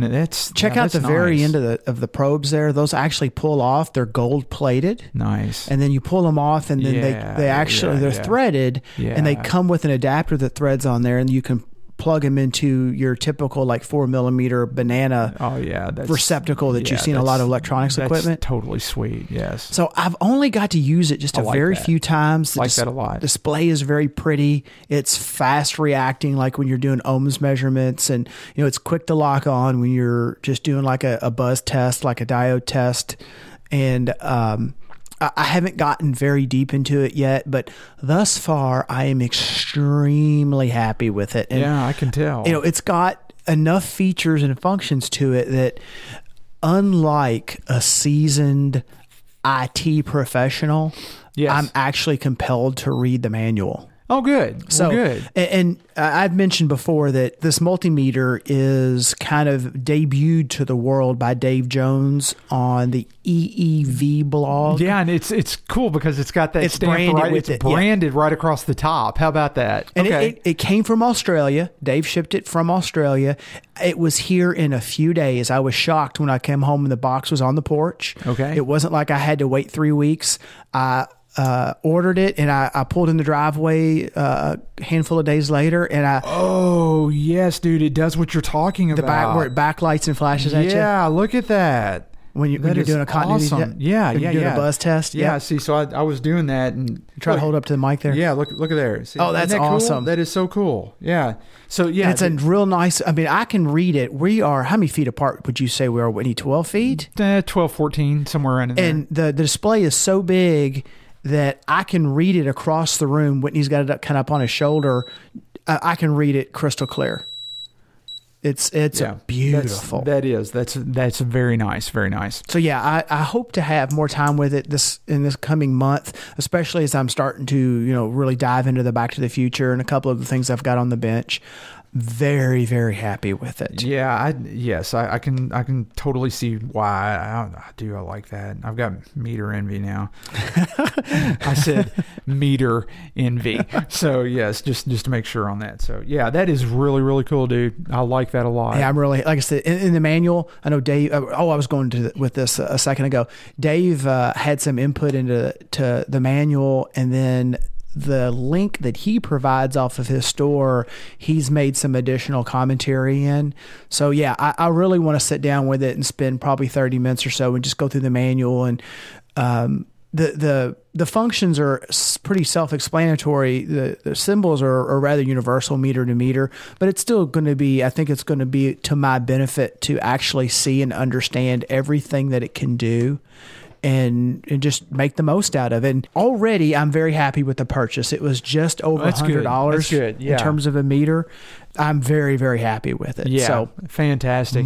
More to come. I definitely want to get one of those for sure. That is nice. I'm already thinking about getting a second one. Well, I'm thinking about retiring the relatively nice one that I have that's even in my road case. Honestly. Yes. And something we'll see. We'll see how it goes. We'll save that for another episode. But yes, my wheels are sitting over here spinning because it's like, would I buy one or would I buy two? Yeah. Would I buy one or would I buy two? That's the issue. Yes. Because honestly, whatever I have in my road case, I want the same thing on my bench because it's consistent, My road case has because of the size of it, has a smaller meter in it. It's a nice meter. I believe it's an X-Tech meter. It's not a super expensive one. I didn't want to be too heartbroken if I dropped it. Yeah. Okay. I don't think I would be very concerned about dropping that meter. It's protected. And when I'm usually out doing something, if I'm working on a game at a show, expo, or something like that, it's dark. Yeah. And I keep making a big deal about this, but it's one of my sticking points in the way that I tend to work. I really like the backlight. Yeah. Oh yeah. Me too. And my problem is that once I see something like that and I'm like, that would change kind of the way that I use the meter, then it's like, that's what I got to get. That's what I got to do. That feature is like 1,000th of the feature set of that meter. But to me, it's the way I work. It's really important. It's really important. Yeah. And then everything else that comes along with it is, great. All right. So we terribly worked our way through some crimper talk earlier. When I made that, mealy mouth that. Yes. Square up. So let's clean that up real quick. So the crimper that we all kind of know and love, the venerable Walden, not Waldron. Yes, not Waldron. Yes. Now, Jeff, if you do make crimpers, Whitney and I would love to have one. We would demo it and talk about it on the show. Why not? Let's do it. Or anything for that matter. Jeff, if you make it, we'd love to have one donated, or actually one each donated to the cause. There you go. That aside, Waldron HT 1921. No, Walden. Walden. Yes. Gosh. that one was actually not on purpose. Yes, I understand. The Walden HT 1921. So those are the crimpers that you tend to see in most I don't know what, pinball and arcade shops, online shops, and you can use them for everything from the .1 pitch up to your, what was it, 093s, Whitney? I'm trying to remember all my numbers here. And they work pretty well if you've got some time and you've got some patience Yeah. I wanted something with a little finer jaw to make doing the .1 stuff a little easier. But I wasn't looking for your $100, $150, approaching production quality, mass production, mass build out type crimpers, because I just don't do that many. I have a really nice set for 156s because it's not uncommon to sit down and do both sides of an arcade game connector. I can have, if not just take, have or more the time it would take with your 1921s. I can do with a good set of crimpers and just save a lot of time and effort. So anyway, I wanted a set to touch the .1 contacts to get into that area. And I was just looking for a nice little handheld basic set. So I went with, on the Great Plains site, it's a part number 1028-CT. 1028CT. And we'll have links to Great Plains Electronics in the show notes. They were $28. Now, I don't have them yet. They're the same form factor as the HT 1921s, kind of like a pair of pliers type of a deal, with jaws out past the pivot point. Yeah. Pretty much that, with a little finer pitch jaw. So, hopefully by next month I'll definitely have them, and I'll have a few crimps under my belt, and we can talk a little bit about them.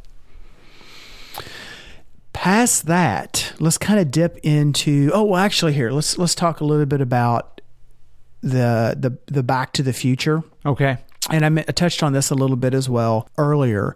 The issue on the power supply with the Back to the Future that I've run into is capacitor leakage, where the electrolytic in the capacitor has leaked out the bottom. It has gotten into the board, has gotten into the traces, and it started to travel. And in my mind's eye, it's very analogous to what we discussed back in episode 20. Welcome to my intervention. The titles we came up with, dude. I'm telling you. How about it? Or I went through a battery repair, a battery corrosion repair. Yep. Again, just a quick recover of that. I'm going through the same process here. I'm IDing the parts that I'm going to remove so that if I don't have them, I can get them. Okay. I took a lot of pictures of it. Oftentimes you'll find in the schematics or the parts diagrams, it's difficult to determine what goes where. Some boards, they don't really even silkscreen. I've seen this a lot on power supply boards in video games. They don't necessarily silkscreen on the board the component number. you'll have to go find in the manual the picture, and then there'll be a little circle for a capacitor, and it'll say this is C4. Yeah. Or there'll be a dash for a resistor, and it'll say R14. So I took a lot of pictures of this on the front side, especially since later on here in the process, I'm going to media blast it, and I may blow that silk screen off. Yes, yeah, it will vanish. Yeah. So ID what I know is damaged, remove all of those parts, pull my inventory together, order what I need, take lots of pictures for the reassembly, mask everything off that I don't want to media blast it to go ahead and clean up those areas. So what you're doing in the media blast is at a light pressure, like 20 to 30 pounds is usually what I do, with a real fine glass bead media in a small blast cabinet, which, they're relatively inexpensive these days at Harbor Freight. You're going in with that media, and you are cleaning the board off. Yeah. And what's going to happen is if the corrosion has worked its way down into a trace, it's loosened up that solder mask that typically on most of your arcade boards, it's green. That green is the solder mask. Your media blaster will actually just flake that solder mask right off, and then you'll expose the copper trace. At that point, you can work the trace ever so carefully with the media blaster and make it nice and pretty and clean, and just go ahead and clean all that corrosion off. Next step, once you kind of get it out of the blast cabinet and get her kind of cleaned off and get all the excess dust out of the way, you're going backwards. You're working your way back and putting those parts back on, new parts, of course, keeping an eye out for traces that may have been damaged by the media blast because the corrosion had attacked them to a degree that they just couldn't stand up. Mm-hmm. So you're going to install your parts, repair your traces, repair your pads if necessary, and then at some point in time, you're going to cross your fingers and flip the power switch and, hope everything comes together. So, we went into great detail back in episode 20, this whole process. There's not really specialized tools. The only real specialized tools is a blast cabinet, which I said, most of us have a friend that has one, or you can, pick one up pretty inexpensively at a Harbor Freight or equivalent. All right, now to the meat of the matter.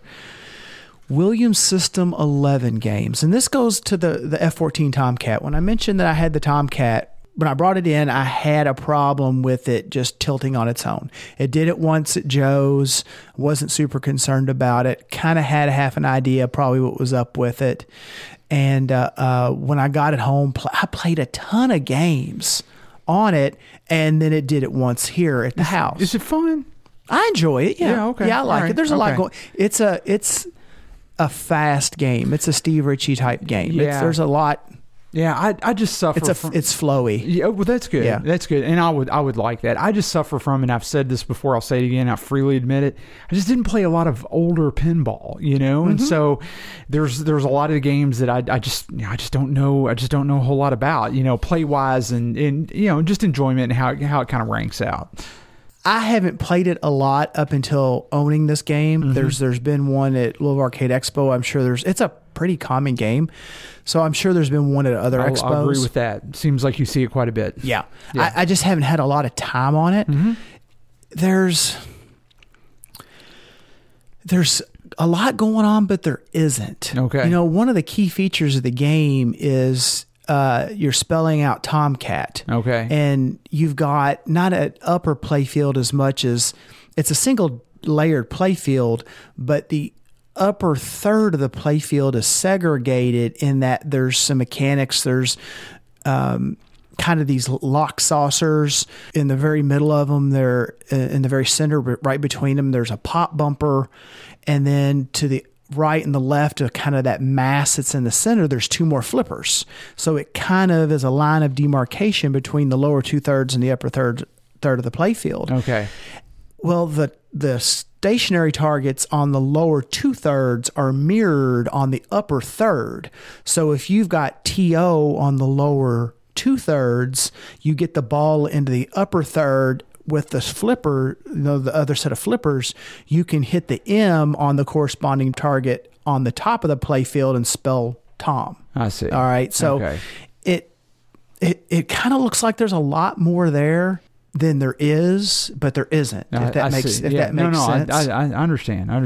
And I'm sure that's probably for a reason, because you've got to spell Tomcat to really kind of start getting into modes and get things going. Yeah. So it's made a little easier because you're basically double dipping, for lack of a better term. Yeah, understood. All right, so we were having this tilt problem, and I wanted to dive in and kind of try to figure out what was going on with it. And I mentioned it earlier that the tilt bob was already removed from the game. And I noticed, and I see this all the time. Have you ever seen a game, Whitney, that's got like the roller in it? It'll have a small steel ball in a trough of sorts on the left side of the cabinet. And the idea is that if someone were to pick up the game, like the nose of the game, like they were going to like slam it, like drop it, like trying to get it to credit. Okay.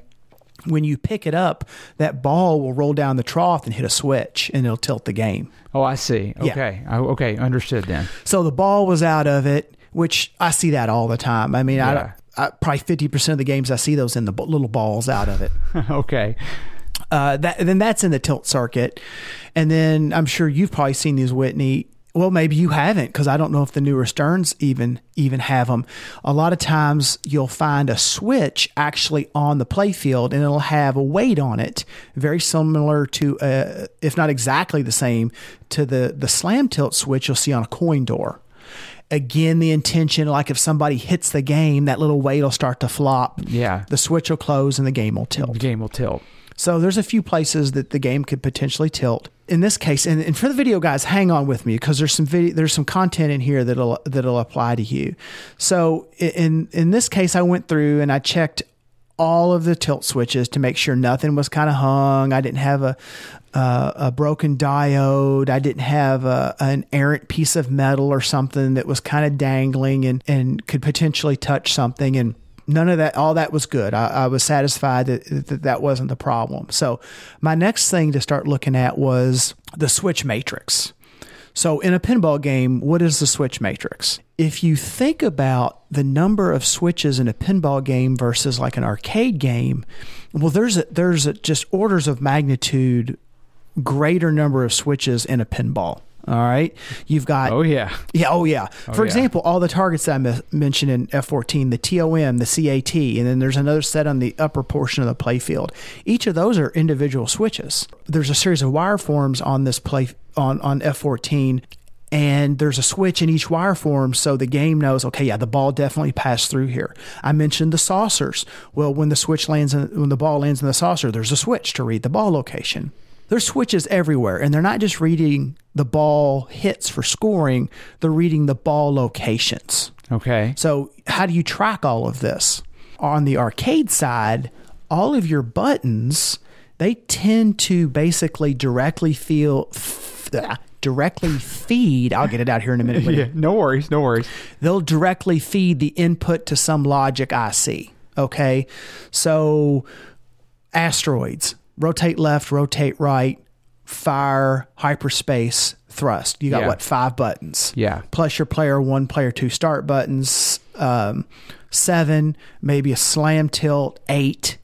You've got 8 buttons. Yeah. You can pretty easily handle feeding 8 buttons through a couple layers of logic and find your inputs, and the processor can read those. Yeah. When you get into a pinball, you've got like 60, and you don't realistically have 60 lines home to mom when it comes to a pinball. Exactly. So what pinball does is they handle it kind of like an old push button phone. So if anybody knows how a push button phone works, when you push the button, if we have any younger listeners out there, they with cell phones, they'll go. They may have never heard a tone when you push a button on a keypad on a phone. What is actually happening there is each row of buttons on a push button phone and has an associated tone. Yeah. And each column has an associated tone. And when you push a given button, those 2 tones combine to make a tone unique to that button. 1 is unique versus 2 is unique versus 3. As the tone for the appropriate row and column is added together. Something very similar happens in pinball. All the switches are arranged in a matrix, and I'm sure if you've been around pinball for a while, even if you've never worked on them, you've heard of the switch matrix. They are electrically in a row and a column situation. And what the CPU, the game, is now doing, instead of watching for a particular input as it may be doing on a video game, I am waiting for this pin to go low. Someone push the fire button. Right. The CPU is scanning the rows and the columns, and it's waiting to see a close on, like, for example, row 3, column 2.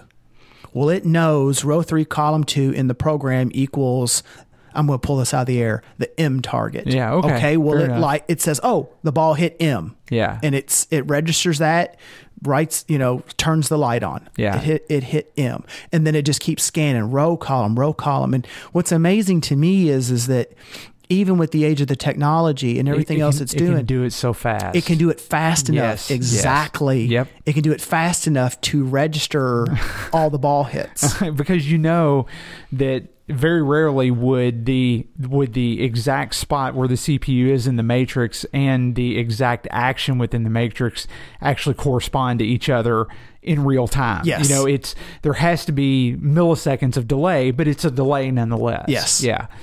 So to me, it's amazing that it works. Yeah. But that's how it works. Yeah, no, it's cool. I mean, that's cool. So what am I doing at this point? In the case of my tilts, I went and I pulled out the manual and I said, okay, where are my tilt switches? Where's the tilt bob? Where's the roller that's in the trough that I mentioned? And where's the switch that's under the playfield? What row and what column are they in? Turn the game on, put it in test mode, and then I tested the adjacent switches basically in like a plus pattern. Okay. So, all right. So say, just for simple terms, the plumb bob was smack in the middle of the matrix. Okay. That's not the movie. It was smack in the middle of the matrix. I went up one row and I said, what switch is that? Test it. Went down one row. What switch is that? Test it. Yeah. Okay. So then I knew that row was good, or at least I had connectivity up and down the row. Is it related to that switch? Okay. I went over one column, tested, went left one column, right one column, left one column, tested. Okay. Everything leading to the switch from all directions works. Everything is connected. All right. I feel good about that. And I suggest that to people. If you're working on a pinball game, I found this, I don't know how many times, where, okay, this target isn't reading, or the out hole isn't reading on a pinball game, and it's not setting the ball back over in the trough. I'll pull out the switch matrix. What's the switch before or after? Yeah. Or even what's the switch, all the switches in the row. Sometimes you got to be careful because they may not be wired in the order that they're in the matrix. Okay, I see. So what I did is a quick test. Is that pretty common? I mean, do you find that on most games, or? I don't have a definitive answer to that. Okay. But what I've gotten to do is, once I get past the quick test, and if I have to dive deeper, I'll go, okay, well, I'll just hit all the switches on the row. It's like 7 switches, Yeah. And that way, if I've got to switch out of order, I can find it. Okay. And what I have found a lot of times is an upstream or downstream switch, the wire's broken or the diode on the switch is broken. Okay. And that squirrels up that whole column or that row. Yeah. He's giggling at me. Yeah. Bingo. Solder wire back on, solder the diode back on, and the game's working. Okay. Now we get into something that maybe folks have heard of, maybe they haven't, called a pull up or a pull down resistor. Mm-hmm. All right. Now, what's this all about? And this comes into play on video games. To read the condition of the switch, you have to start, to correctly read the condition of the switch, you have to start from a known entity, a known quantity. Okay. Yep. So what these games are typically doing is they're saying, okay, is the switch basically at ground, 0 volts? Okay. Or is it high? Is it at 5 volts? All right. Okay. And I'm sure there's some variation in there, but everything I've run across is going to be in a 5 volt high or low type of a situation. To get yourself into a known state, you have to pull up that line or pull it down. All right. Okay. And what I tend to find in pinball and video is the switches are pulled high. All right. So you've got your switch lead that runs out along the playfield. You got your switch lead that runs to your buttons on your control panel. All right. They're coming from the head of the pinball or somewhere on the game board in your video game. Okay. They are going to have typically a pull up resistor.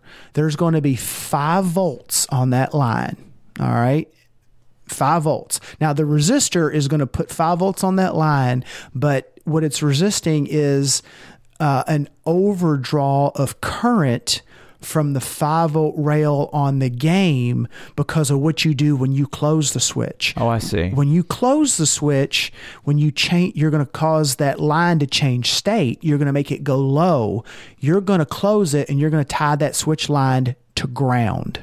Okay. So if you think about your video games, you typically have discrete wires for all of your buttons. Especially think about your 6-button fighters. Yeah. You've got a discrete wire for all of your buttons and all your joystick directions, and then you got the common ground wire that loops through everything. Yeah. Okay. Yep. That's when you push that switch, when the ball hits that target, when you push that joystick up, you're closing that switch, you're dragging that line that corresponds to that switch, that target, that direction, that button, you're dragging it to ground. Okay. Okay. So the pull up resistor is there to pull that line up, to bias it up to a known state, 5 volts, and then it's resisting the current draw, so that basically you're not shorting your 5 volt rail straight to ground, because then you'll start burning stuff up. Yeah. Understood. Okay. Yep. Understood. So on the video game side, I've had dead switches. I buzz my wire out all the way to the harness. I feel good about that.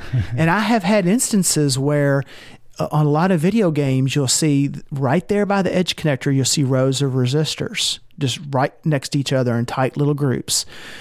Those tend to have your pull-up resistor somewhere in there. And I've had games where I have walked back the pin on the edge connector back into the board to the resistor and found the resistor cracked. Okay. There's my problem. Replace the resistor.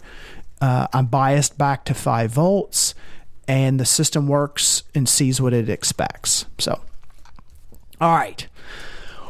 How does that affect us in Williams System 11? Yeah. Well, there's this demonic thing known as the resistor pack. Okay. Okay. So, a resistor pack is it's a group of evil little resistors all put together in one common package. Yes, and they hunt you down. Yes. Instead of using an individual single resistor for a pull-up, what has gone on in System 11 is they've used these packs, and what the packs are is I'm trying to think of a way to describe this. Is as we often have, Whitney. How do you describe something visual in an audio medium? Exactly. Yeah. So it's a series of resistors in one package. Okay. So it'll have multiple pins, and in that package, spread across those pins are multiple resistors in a couple possible configurations. Okay. Yep. So real quick, the two typical configurations are bust and isolated. All right, isolated is real easy. If you've got 10 pins, pin 1 and 2 is a resistor. Pin 3 and 4 is a resistor. Hold on. 1 and 2 is a resistor. 3 and 4 acts as its own resistor. 5 and 6 acts as its own resistor. It is no different than if you were to have taken 3 resistors and just subbed them right in. Okay?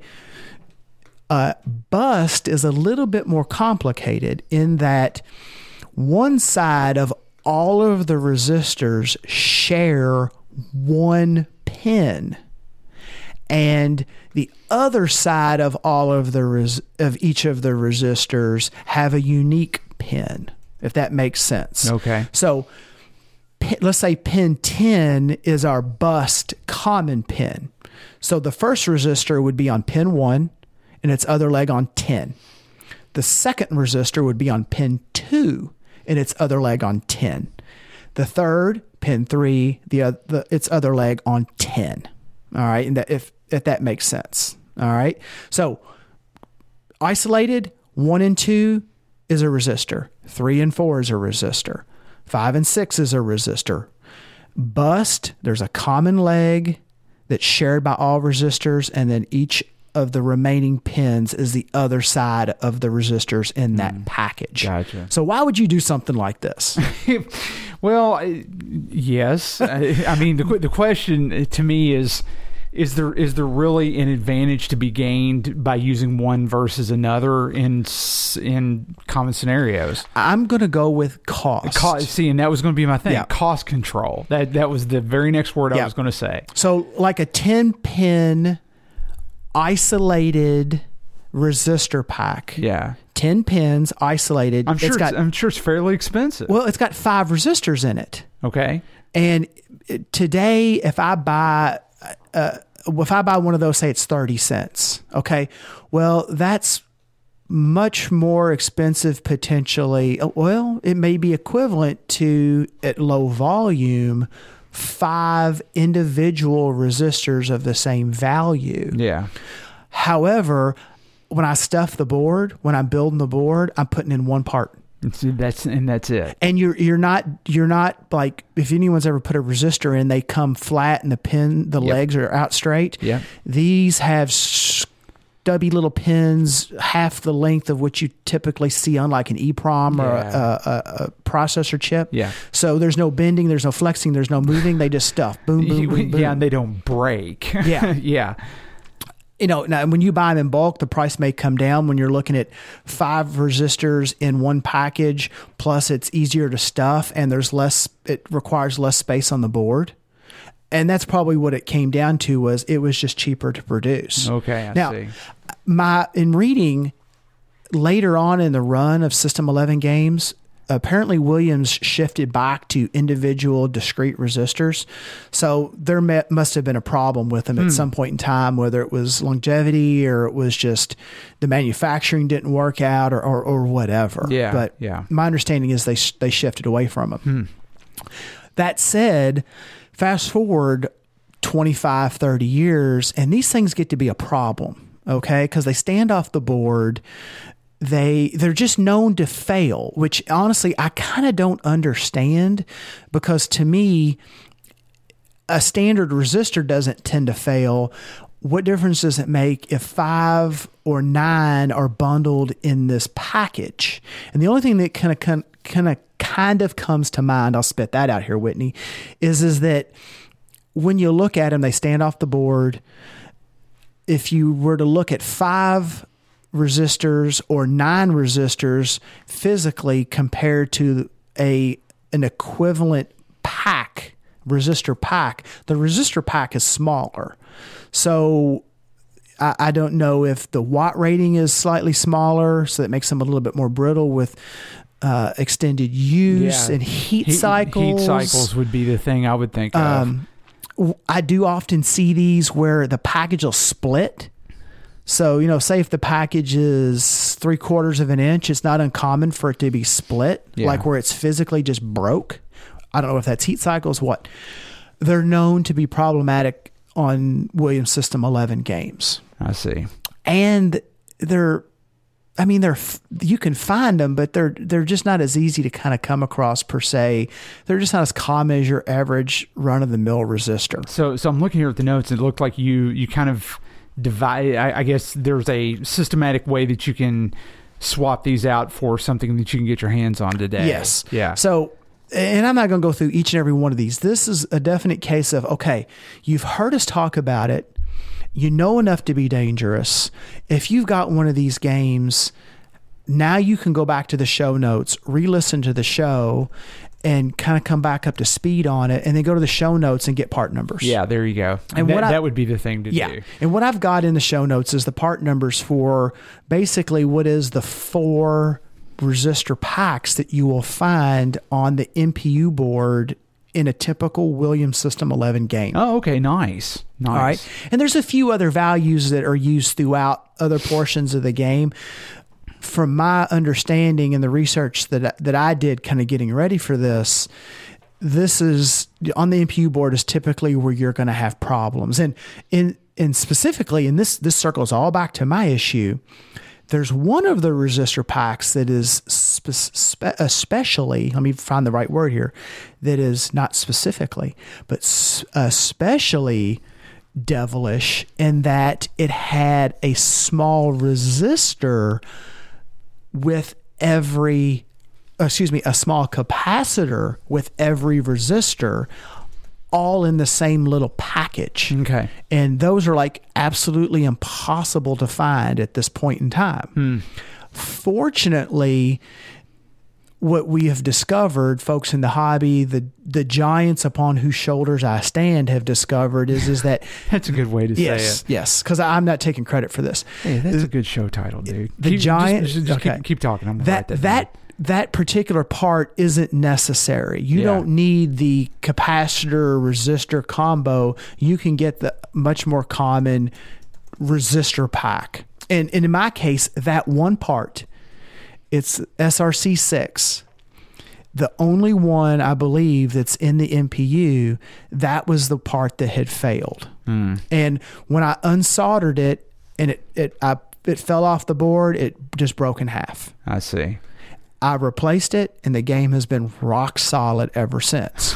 Now, kind of a point of interest, and I'll loop us back to the switch matrix conversation, and this even loops back to somewhat to the arcade conversation where I've had button problems. How did I narrow it down to that particular part? Yeah.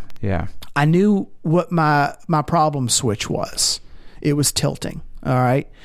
I knew that it was reading a tilt, but there was no way it could tilt because everything was disconnected.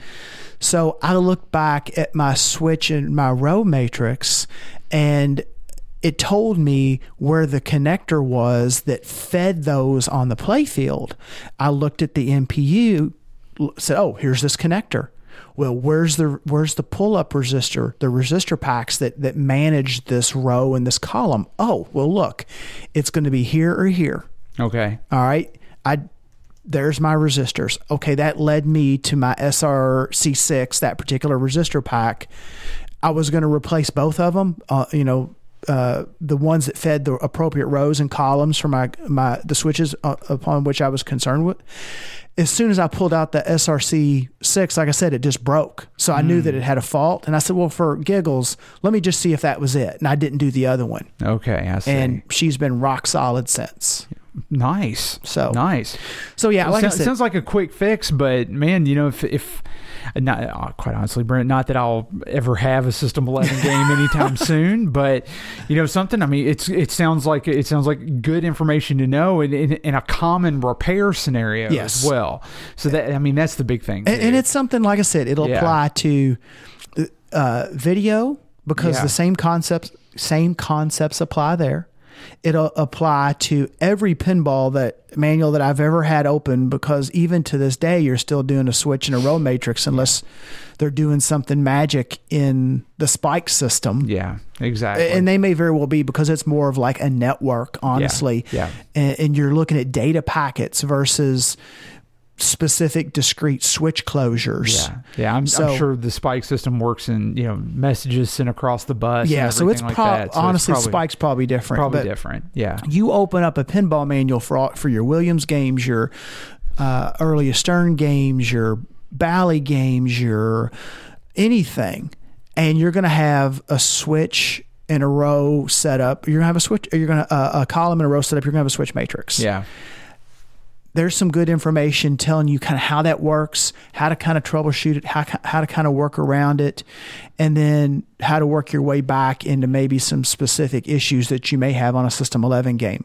And again, I've got part numbers for the 4 common resistor packs that are on the MPU that I ordered. I have links out to Mouser for those. So I've already kind of done the research for you. And, if you need them, go out there and that's solid gold. Add them right to there. your cart, and then you're done. You get it, or do like I do, buy 50 of them at a time, And that's what I did. Yeah, seriously. I think they came out on, I'm going to say 25 to 30 cents each when you were buying them in, onesies, twosies, isn't or it tens. amazing that something like that takes a non-working game to a working game, when that's the fix. It's that to me, it's crazy. It's cool. I just clicked on one of them. Actually, I think this was the exact one I used to replace the one that was broken on the Tomcat. And if you buy 10 of them, they're 32 cents each. Oh, sweet. $3. Yeah, $3.20. All of $3.20. Yeah, exactly. So there you go. There's a little pen tech, little video tech, little switch tech for you. Well, I tell you, man, like I say, there's tons of these games out there, and I know that it's relevant for lots and lots of people. Here's what this dovetails into. I've had people ask me this over time about replacement boards. Yeah. I am not a fan of them. Are you talking like the Rotten Dog boards and stuff like that? Yeah, stuff like that. Okay. Or any, because okay. I don't think Rotten Dog does any Gottlieb, but there's companies out there that do Gottlieb. And you get into a case, I know I've used them in the System 1 stuff. We talked about it long ago with Roller Disco, and I did the YNUMF. And the wind-up. That's it. Yeah. In that case, I'm definitely a fan, because those MPU boards with the special Rockwell Spider chips, and that were only used on those pinball boards and are long since out of production, you're quick to approach a non-repairable situation. Man, Brent, that was back in episode 5 and episode 8. Oh, geez. When we were talking about that. Oh, that long ago. Yeah, you started the Roller Disco in episode 5, and you wrapped it up in episode 8. Isn't that crazy? It seems like yesterday. Wow. Golly. Okay, anyway, sorry. So, yeah, and the soundboard, sorry for the sidebar. The soundboard in that is the same way in those System 1 games. They have code written to manage the soundboard written into a weird kind of CPU type of an arrangement. Gotcha. And then there's it is planned obsolescence at its best. At its best, yes. So, yeah, I mean, in that case, every day and twice on Sunday, I'm going to go with an aftermarket board. Yeah. I'm not too inclined to run out. If this game had a tilt issue, I want people to take this as encouragement. If you had a game that has an issue, dig into it a little bit. Yeah. Ask some questions. Maybe try the repair on your own before you run out and just wholesale replace the board. Yeah, definitely. That gets expensive. Yeah. And then my fear is that, if a company closes down, if they are improving the board. Yeah. I'm making air quotes here that no one can see.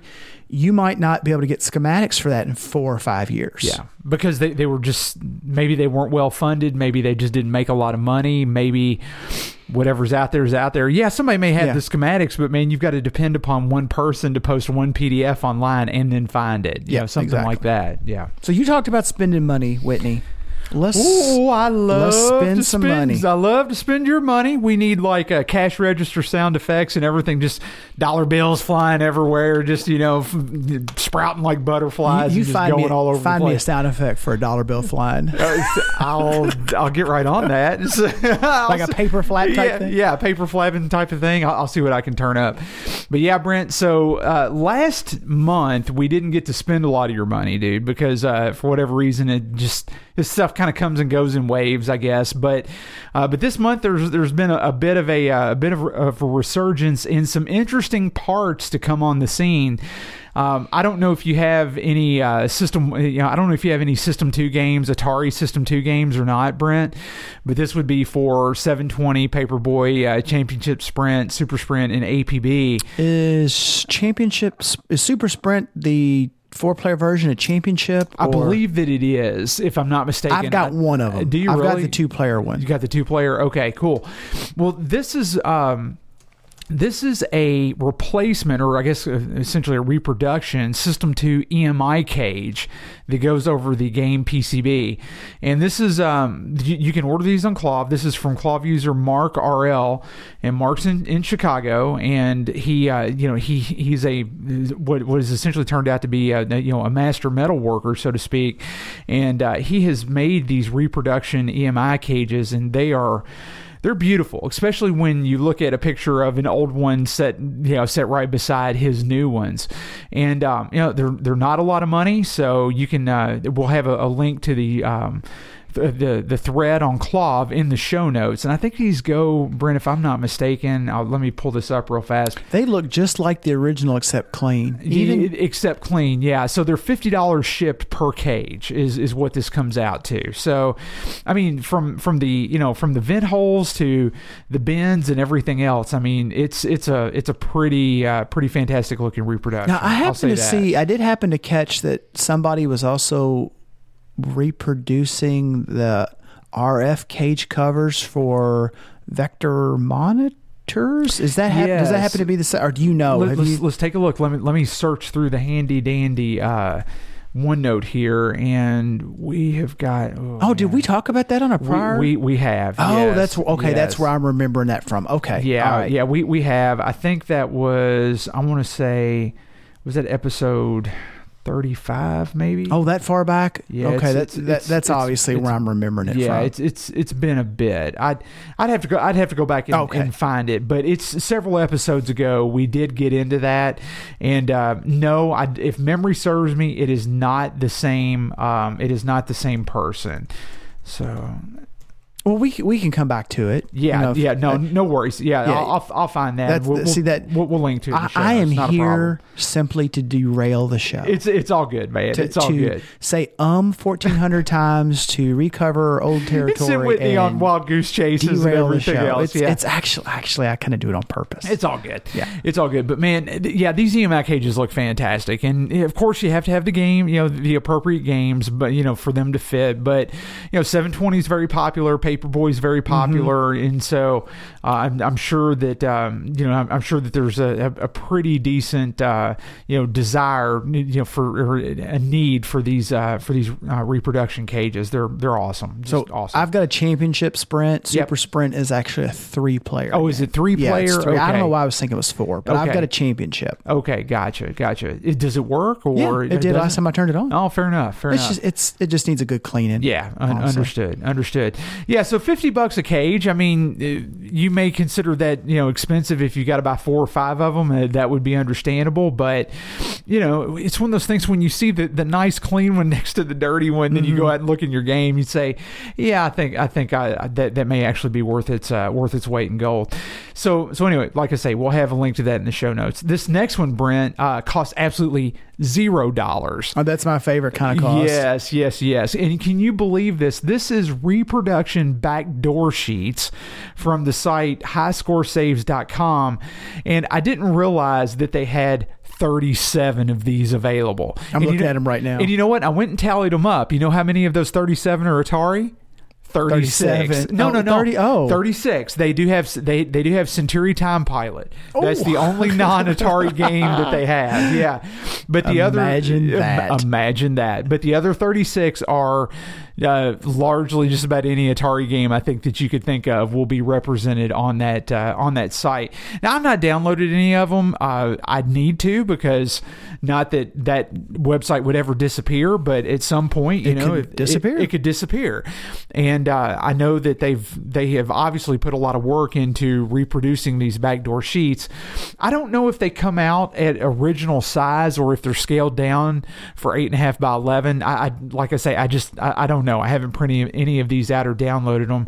I've just looked through the site, and I definitely need to do that and see if there's a difference.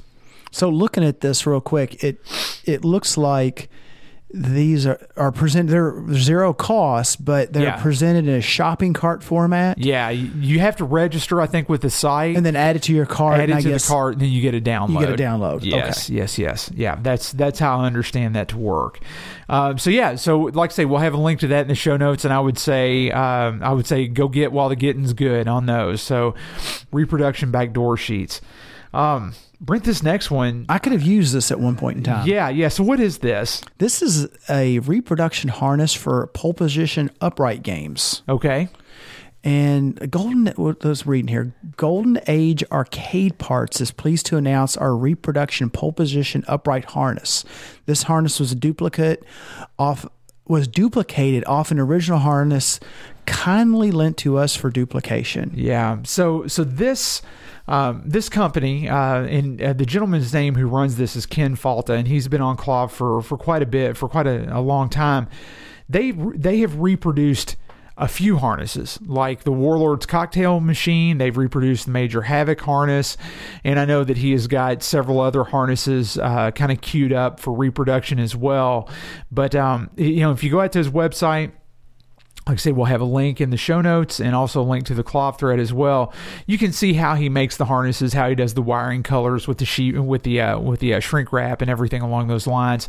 They're very high quality harnesses, very high quality harnesses. I've got one for I've got one of his harnesses for what should eventually be a Major Havoc, and it's beautiful. I mean, the harness is nice. I've had my hands on several pole positions, and honestly, in the time that it took me to fix the harness, and your pole position has got like the double deck stacked against it. First of all, it tends to burn the edge connectors up because of just current draw, and there's been all kinds of proposed fixes and this, that, and the other thing, and then people turn around. Here's where the double whammy comes, where okay, well, this has happened, and I'm going to hack in a switcher, or I'm going to slice into the harness, and I'm going to redundantly wire the 5-volt in the grounds and all this kind of stuff. And I have spent $120 plus in time repairing those harnesses. Yes. So let me ask you. And I still have an old harness with repairs. Yeah, exactly. And I don't know if the wire gauge is different, but I mean, are the pole position harnesses? And I don't know the answer to this question. I mean, are they somewhat under spec'd, or is it one of those scenarios where maybe a lower, one extra lower gauge wire would help in some scenarios? I mean, I don't know the answer to that. I'm not an expert on pole position. I think they would be under spec'd if they were built to last 30 years. Okay. The short of it is they're a high current draw game. Yeah. Okay. The boards are just massive. It's a 2-board stack. You could break the stack apart. You could strap it to your feet and ski. Yes. They are huge. They're huge. There's no doubt. Yes. There's actually 2 AR2s in the bottom of the cabinet, and one feeds each of the boards. Okay. So the short of it is that as the game ages, you get some heat cycles, you start to get a little tarnish, a little corrosion on the pins, the contacts on the fingerboard. You start to get a little resistance. A little resistance, yes. So then then the rest is history, right. isn't it? Yes. The feedback circuit says, "Oh, well, I'm down to 4 point. Let me crank this up. Let me crank her up." Yeah, and it starts. So you've got more current. You end up with a little bit more heat at the pin. That brings up the resistance. The circuit says, "Oh, I'm losing voltage at the board," and it cranks it up some more. And it's kind of this vicious growing cycle over time that eventually starts to burn the fingers on the board. Yeah. It burns the connector. I've had pole positions where the connector on the harness is split in two, where it's just gotten so brittle it's just cracked, and it just crumbles in your hands. How about that? So, and that's just all due to the increased heat, huh? Yes. Yeah. When the games that I've done, when I get them, I take all that crud out. I return them to a stock configuration. I rebuild the edge connector, as we've discussed on the show. We've talked about how to do that. Yeah. I repin the connector, assuming that it's not trashed and I don't have to completely wholesale replace it. So I completely repin it.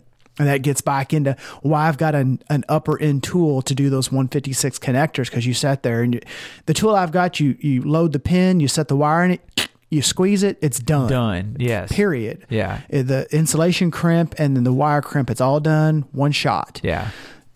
that's why I've got that, is to do games like Pole Position. Yeah. And then I've even had games where they've done the Sense mod, where they've wired across and hot wired the Sense mod, or the Sense line. Yeah. I've removed all that stuff, and I've gone back to a factory, clean, pristine situation. And I looked at it and said, look, if it lived in the arcade for several years and was on, 15 hours a day, it'll be great in home use. Yeah. And I run with it. And it is. Yeah. And in all fairness, what I'll also do is I will do the redundant wiring of the 5-volt and then the grounds across both of the boards. I will nicely tie that back into the harness.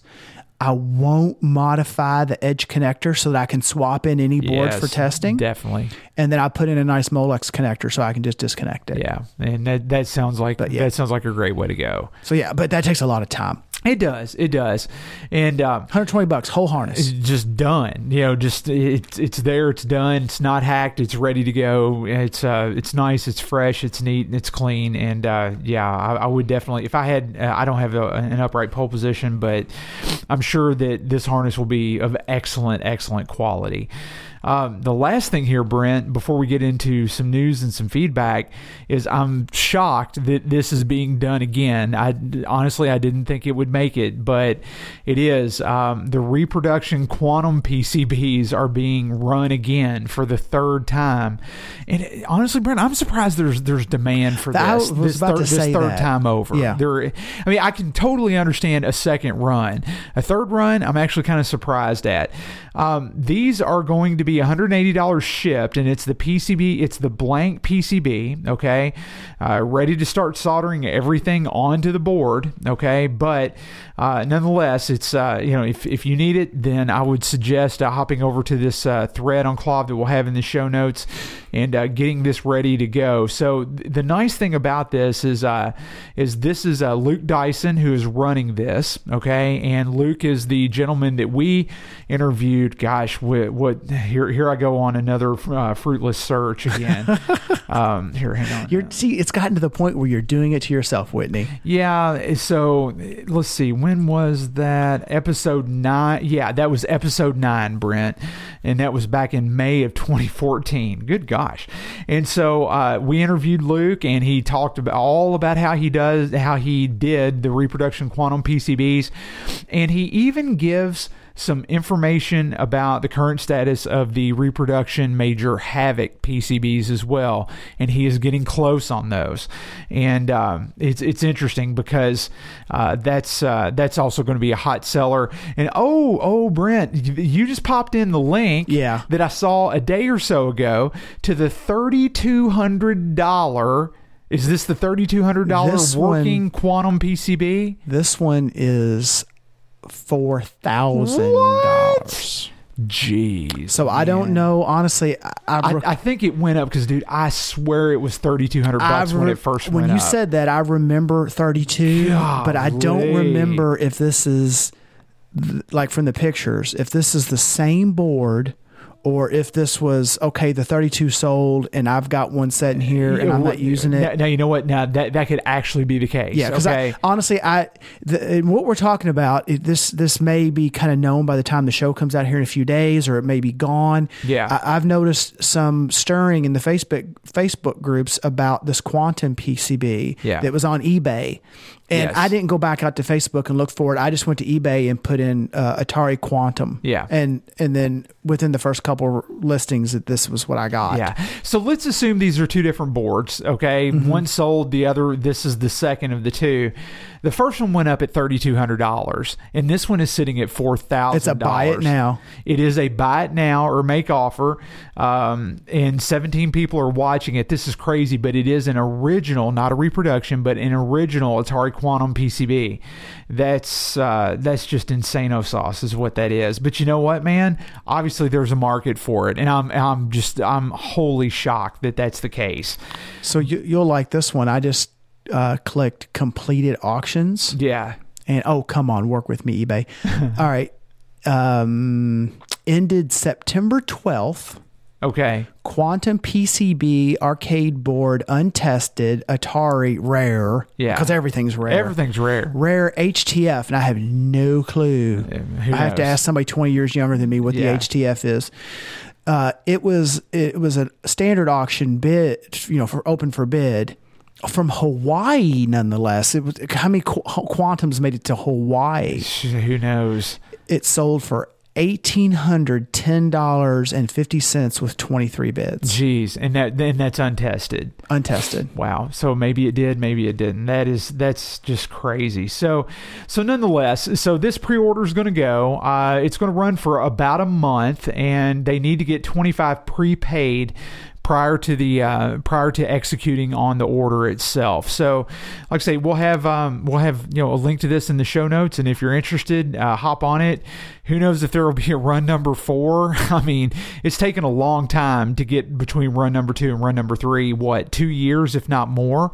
So, do you happen to remember if the runs are the same size? Because they are. Okay, they are 100% the same size and everything. No, yes. I meant the same number of boards. My apologies. My apologies. Like this is a run of 25. That's a good question. I'd have to go back and research that on KLOV. Yeah, it's no biggie. The threads are there, and for the run number 1, the run number 2 thread, so that information can be found. But good question. I'm not really sure, but nonetheless, it's going to take 25 to make this one happen, and that's that's it.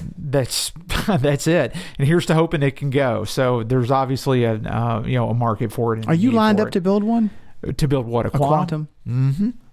Yep. Yeah, I'm not jumping on that. I'm not jumping on that bandwagon. Who knows? And it's not for desire. It's just.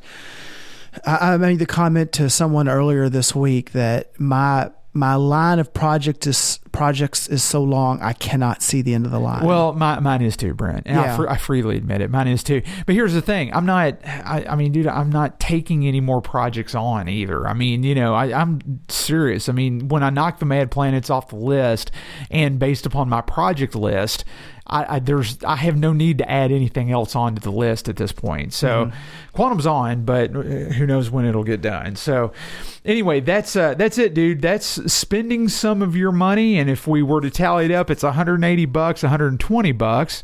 So that's already, we're already at $350 for a EMI cage. You got out under $400 this month. That's not too bad. Plus all the parts that I ordered from Mouser and Great Plains and my meter. And the meter. So the meter's $100. So we'll round you out at like $650. How about that? So, all right, let's scoot into some news and feedback, because there's some stuff in the news that we can talk about, and as topical as it is, some stuff I won't be spending my money on. Oh my gosh, yes. And yeah, there's an elephant in the room on news in the pinball world this month, that's for sure. Sure.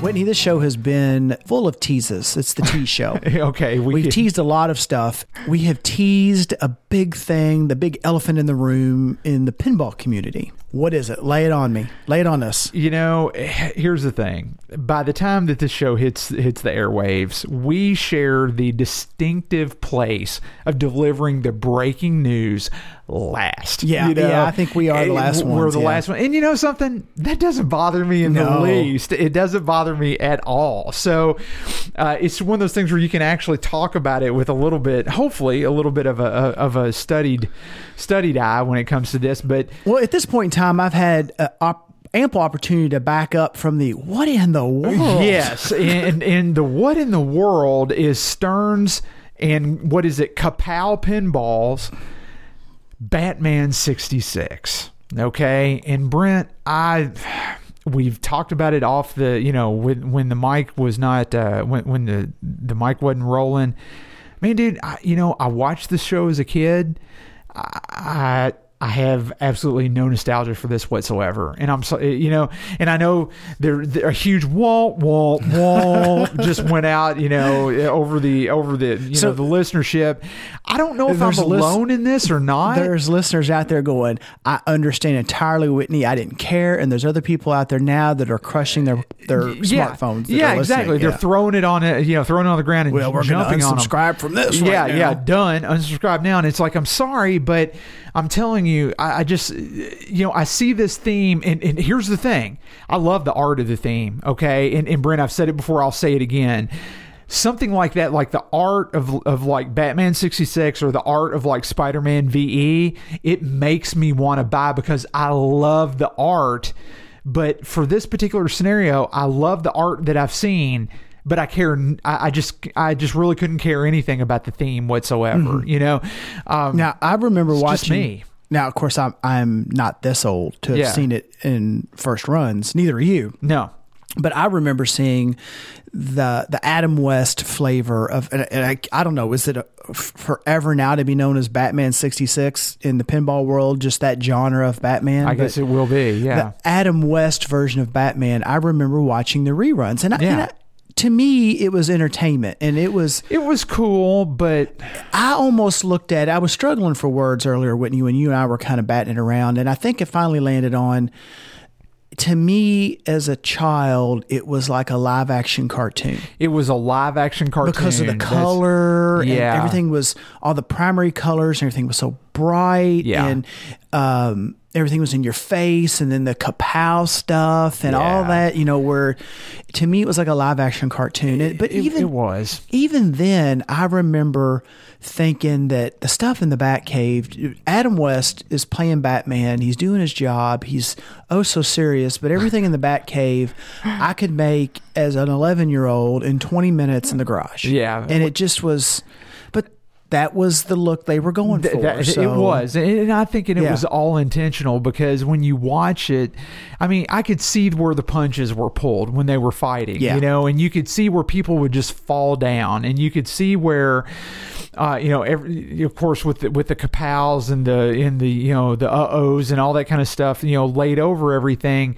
It just really, it was novel to me, like the first maybe half a season or so that I watched it, because I am a huge comic book fan, and I like Batman a lot, but when it was all said and done, I didn't think it did Batman justice. In fact, I think it kind of commoditized or cheapened Batman, if you want to know the truth of it. It's just me. I'm not a comic person. Okay.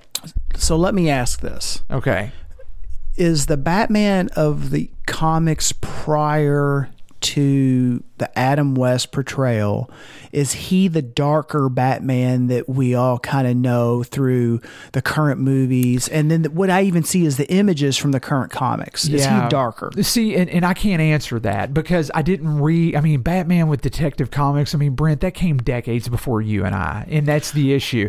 And so I didn't read any of those. I mean, I started Batman with Alan Moore and The Dark Knight, and my Batman was a grittier Batman, a darker Batman, and my Batman's Michael Keaton. Yeah. I mean, I don't want to take anything away from Michael Keaton, because at the time he did Batman very, very well. He did Batman very well. Okay, there's no doubt. If you watch those Batmans now, they definitely. They don't hold. No, they don't. They really don't. They don't. But if you watch them for the period, they were necessary to move Batman out of the Adam West style Batman. And there was still a little the comic-y type. There was, but it was definitely moving darker and everything like that. But for me, Batman is Christian Bale. That's my Batman. That's what I like from a live action Batman, I guess. Christian Bale. Yes. Are we gonna do this, Whitney? What? No. No, we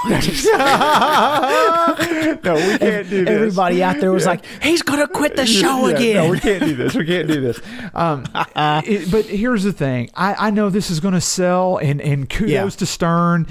So let's pull it back to pinball. This is gonna sell like gangbusters, dude. You talked about the art. As of this recording, and unless something has come out this very day, we've only really seen a flyer.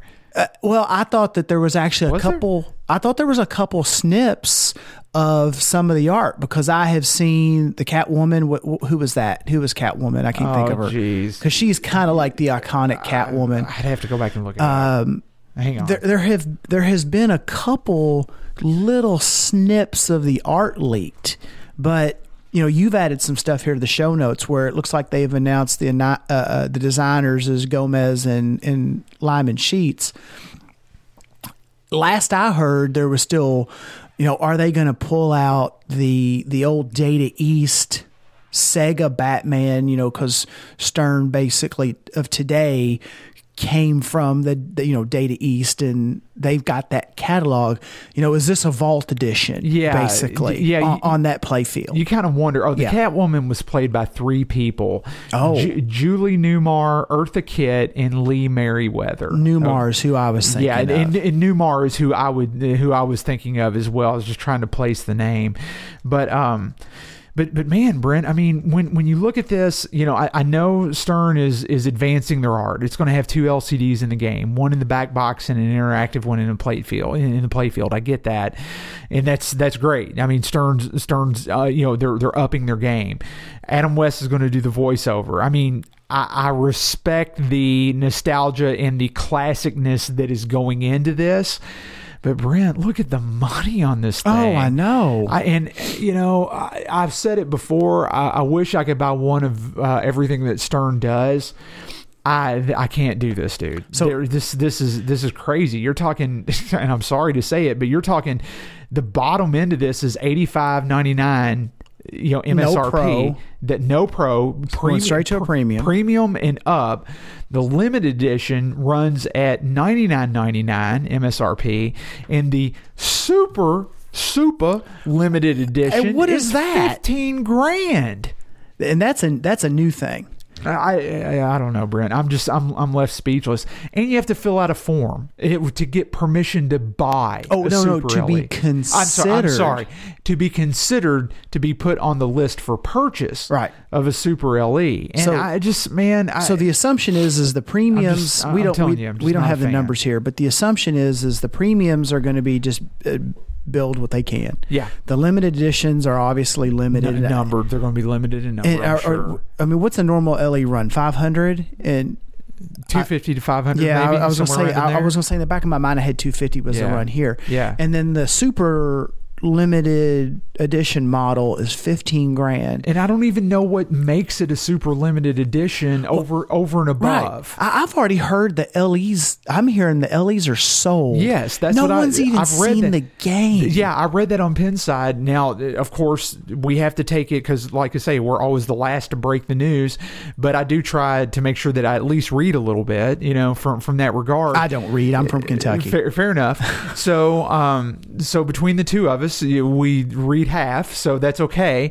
But Brent, there's so much that's unknown about this game, and you're right. The reports are that the limited edition is already sold out. So get this: the premium model is $1,000 US more than the premium Ghostbusters. Yes. The MSRP on a Ghostbusters premium is $75.95 right off Stern's site. Yeah. And this Batman 66, which no one has seen, is $85.99.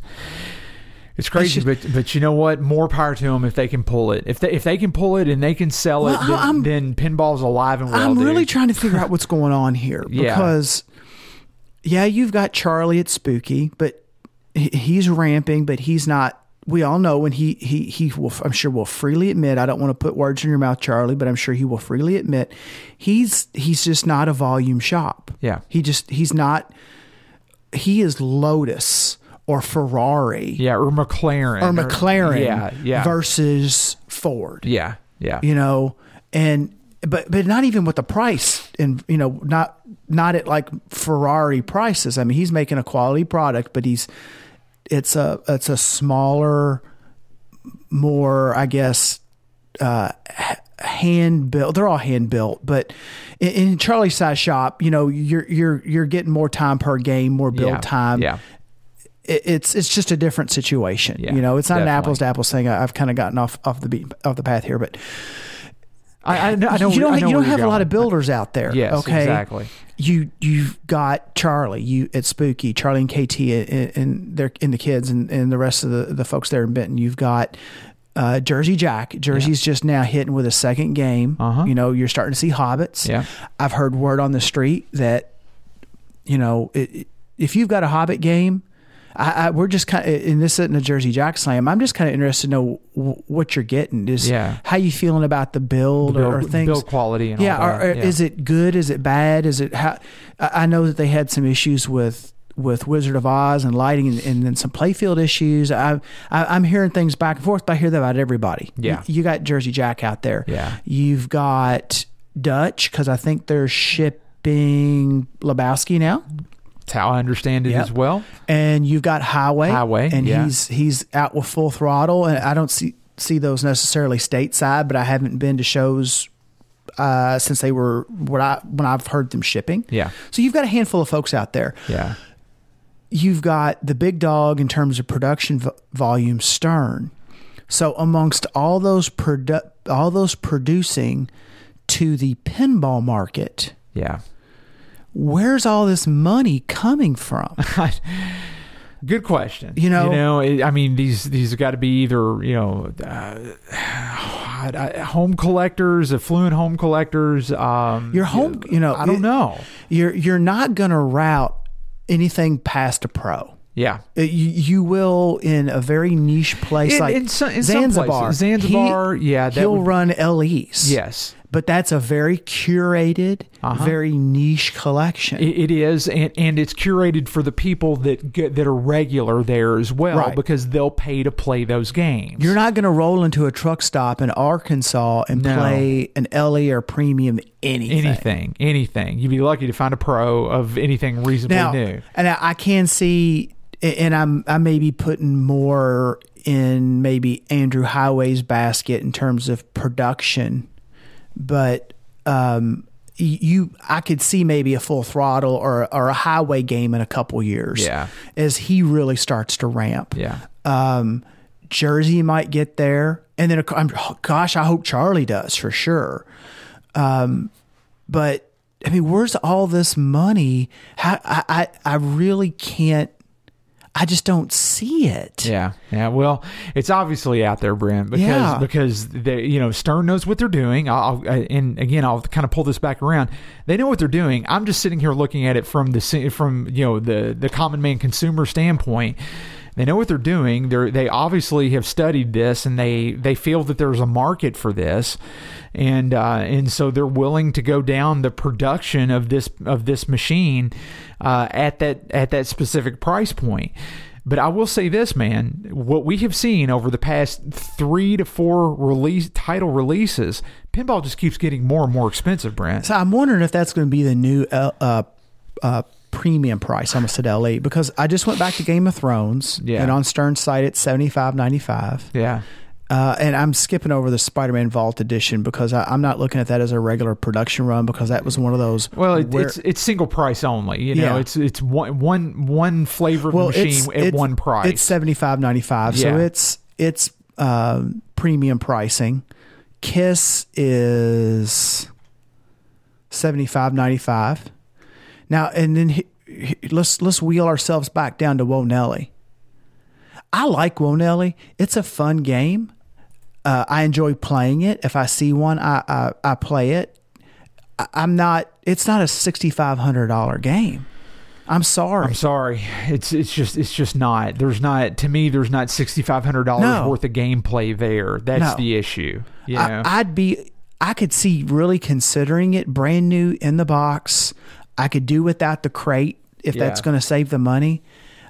Maybe crateless, just with legs, call that a pro, and with the crate, maybe an art change, call it a premium. I could see $27,000 to $3,000. Yeah, and that might sound inexpensive, but let's just be fair. They're not building Ghostbusters. No. There's just not much there. There's not, and when you look at this, okay, I mean, I get this, Stern's 30th anniversary, and I'm sure that they want to build some anticipation, some excitement, and use their 30th anniversary as a way to usher in some new technology and to really, draw some differentiation around some of these machines. it's just interesting how they have gone about the process of getting the paying consumer to vie for spending roughly 2x the cost of a normal premium. Okay. And go ahead. And they have been, kudos to them. They have created a model where people are competing to spend this money. Okay. Which I find to be, and I find to be kind of odd, kind of weird, but Brent, I will say this, in all fairness, car companies do it too, boutique Ferrari and McLaren and Lotus, others, they do that. They have a good customer list that they'll sell to first, and repeat customers, high-end customers. I get that, but we're talking pinball versus $500,000 cars, yeah. Well, and I don't know. Look at Ford. It's just weird. In the Mustang market, there's different levels of a Mustang. Yeah. A V6 all the way up to Shelby Cobra. Yeah. And then in the Shelby case, you're tying in an outside company, but you could tier that like Pro, Premium, and LE. Yeah. Because the Cobra, they're only going to make an X number, and that's a known entity in their quantity in their number, or at least they used to be, or were, or used to be, regardless. But you can go out and buy all the GTs you want, like a Premium. Yeah, definitely. You can go out and buy all the Pros you want, like the V6 Mustang. Like the V6s, yep. Ford has to keep up with labor and all that, but the market is much larger, and they're not moving the price as quick as they are in pinball. And the only thing I can think here is that you talked about spending your money. Yeah. Did you hear any of the flap and you talked about the 30th anniversary. Did you hear any of the flap about the 30th anniversary celebration party? I've heard. I mean, I know it's sold out. I've heard a little bit about it. I haven't heard much though. Come to our party, buy a ticket. Yeah. And I was just like, why can't you just have it open for everybody that loves pinball? But they sold them. Yeah, I know. And on one hand, I'm like, if you can do it, more power to you. More power to you. But on the other hand, I'm like, it's going to continue as long as we let it continue. Well, and here's the thing. I mean, I don't want to pick things apart, but I'm going to pick this apart. Okay. I mean, if you look at this application, some of the questions. Oh yeah. Have you ever met Gary Stern or Joe Kamenkow? Okay, that's yes or no. If I haven't met these guys, does that automatically disqualify me? And this is the application. And this is the application to be considered to purchase a Super LE. A Super LE, a $15,000 Super LE. No, $14.99. Got it. Okay, thank you. I do save $1. Okay. In 200 words or less, please tell us why you deserve an invitation to purchase. Okay, that's just wild. Please submit a 1 minute to 2 minute video. Okay. I didn't even see that. Yeah. Showing us your collection and why you should have an invite to purchase the machine. Move further on down, Brent. Look. Asterisk. So here's the fine print.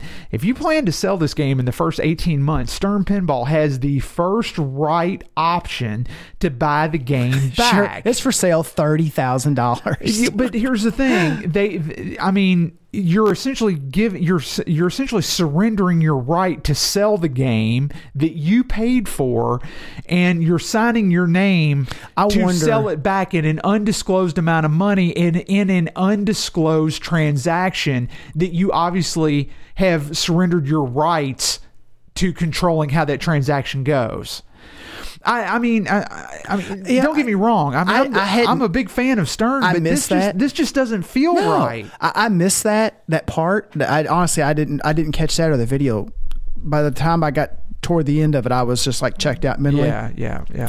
But it did occur to me, what would happen if I was signed up to buy a game and I was accepted to buy a game, and as often happens, we've seen it in the community, something happens, there's a financial issue, there's an illness, and you have to liquidate and make cash. Yeah.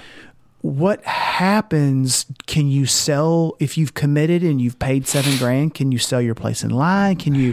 Who knows? And what does this mean? If I buy the game for $15,000 and I go to sell it, do I get my 15 grand back? Or does Stern say here's 6 or 4 or 2? The problem is, who sets that price? Do you set the price back to Stern? Does Stern set it to you? Do you negotiate? Yeah.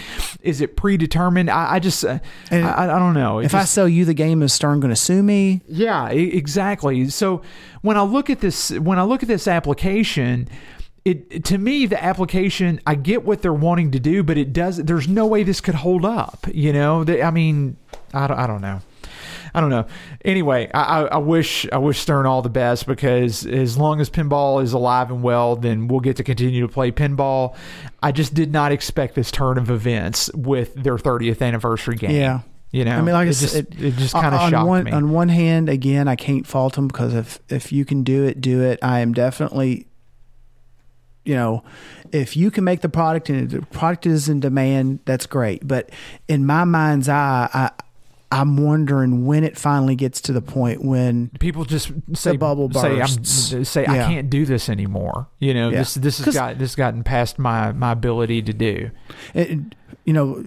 For those around the world, here's a quick synopsis of how the U.S. economy typically works, regardless of what you hear or how many politicians tend to have their fingers in it. we are afforded, or we're fortunate, not afforded, because we have the freedom to make these decisions, and we tend to have our personal businesses, and as a reflection, our economy expand, typically kind of massively, and then collapse back to a point of self-sustenance. Yeah, self-sufficiency. There you go. Yeah, so exactly. It's at the end of the day, if you were to look at it from the long term, the ship sails straight. Yeah. Or it should. Yeah. If you look at it at the micro scale, it's left, right, left. It's up, left, down, right, up, down, up, down. It's peaks and valleys, or turn left, turn right, turn left, turn right. But the direction it moves in the line that it draws is actually straight. Correct. So, yeah. So I'm wondering when. I think we're on the edge of the bubble. Yeah, personally, I do. I think, let's put it this way: 6 months ago, I would not have thought it. Today, I think it. Yeah, and that's just the thing. And just out of curiosity, Brent, before we get into our news and before we get into our feedback here, real quick before we kind of close the book on this topic, one of the questions, I'm just kind of curious about this. Name 3 titles that would be interesting for you for a Stern Kapow limited boutique game in the future. Now, you and I were texting each other, and you brought this to my attention, because I didn't immediately gravitate towards that question, because honestly my jaw was agape at the other questions that I was reading. But do you have 3 themes that you think would be a good fit for a response for that question? I don't know about good fit, but I got some ideas. Let's hear your 3 ideas, and I'll give you mine. The first thing that comes to mind is global thermonuclear war. Okay, you only play that once, though. Well, okay, number 2. Here's the pitch. Yeah. You play this right, and you can completely avoid, however, tie to the War Games movie licensing. Fair enough. Okay. All right. Yeah. And what my thought is that you kind of have this one-shot wizard mode that if you make it there, it's kind of catastrophic, and you sort of pinball simulate a mushroom cloud by like taking a vertical up kicker and just firing a ball straight through the glass. Straight through the glass. Yes, and exactly. You win. Yeah. You walk away and you win. That would be cool. So that's one. Yeah. Blazing Saddles would be awesome. Interesting. The call outs on that alone would just make that game. You could have a family, and an adult after hour soundtrack. Yes, definitely. Definitely. And, I can totally see that being fun. You could do like a collect the supplies to build Rock Ridge, and you could do like a medieval madness, destroy the castle, blow up Rock Ridge, multi-ball type of a thing. And here's the thing. I'm not even a big fan of Western themes at all. But Blazing Saddles would be fantastic. Oh, yeah. It would be good. You couldn't make that movie today. No, you could not. You couldn't make that movie today. No. It would die. It would die in which is a shame. The script would never even make it, which is unfortunate. I don't think I know one person that doesn't enjoy that movie. Yeah, it's great. And Thundercats. Thundercats? Yeah, just Thundercats.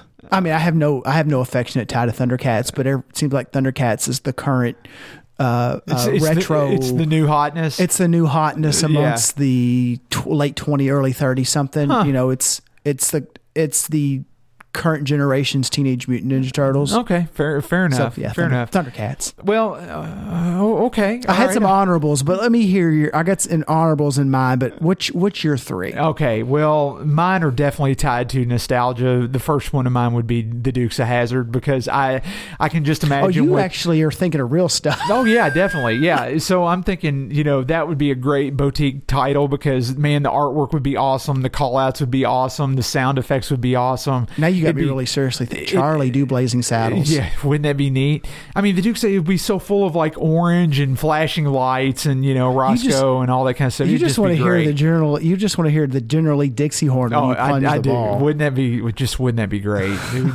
That would just be awesome. My second one is something that's near and dear to my heart, and it would be the Peanuts characters, because I think it would be cool to see Snoopy on his Sop with Camel, and modes of fighting the Red Baron, and then modes of Charlie Brown on the pitcher's mound, and then just neat stuff. You could do a lot and it would be so family friendly, and you could do a lot with all of those characters. I mean, how many times? I would never get tired of hearing all I got was a bag of rocks. It would just be great. On one hand, I'm like, do you think that would sell? But on the other hand, I would have said, 3 or 4 weeks ago, do you think Batman based on Adam West would sell? No, and my answer to that would be no. And obviously we know it will, but yeah. Even stepping back, some of the things that I had in mind just as kind of nonsensical, I mean, it might sell. Yeah, exactly. War games. I mean, yeah, that could actually sell. You could create tension around that.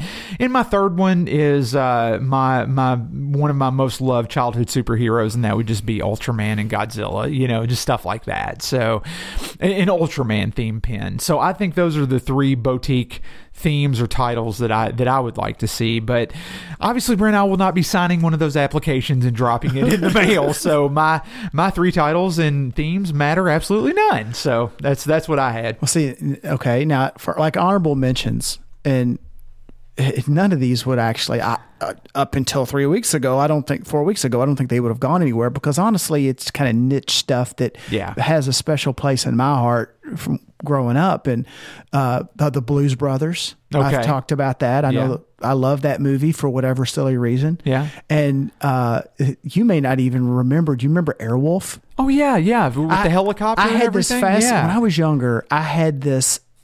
I have no idea why. And I have no idea why I had it, and I have no idea why it just one day went away. But I had this fascination with anything that had to do with helicopters. Yeah, I went through that stage as well. I loved them. And I thought Airwolf was so cool because, they had so much technology at their disposal with that helicopter. I just thought it was cool. I wonder if that holds up. We need to watch that. That would be interesting to watch. I love that show back in the day. And Blue Thunder with Roy Scheider. Yeah. That was another. Yeah, you're right. You're right. Pinballs that will never exist. Yeah, well, I think we just named 6 of them right there. Those 3, and of course Garfield.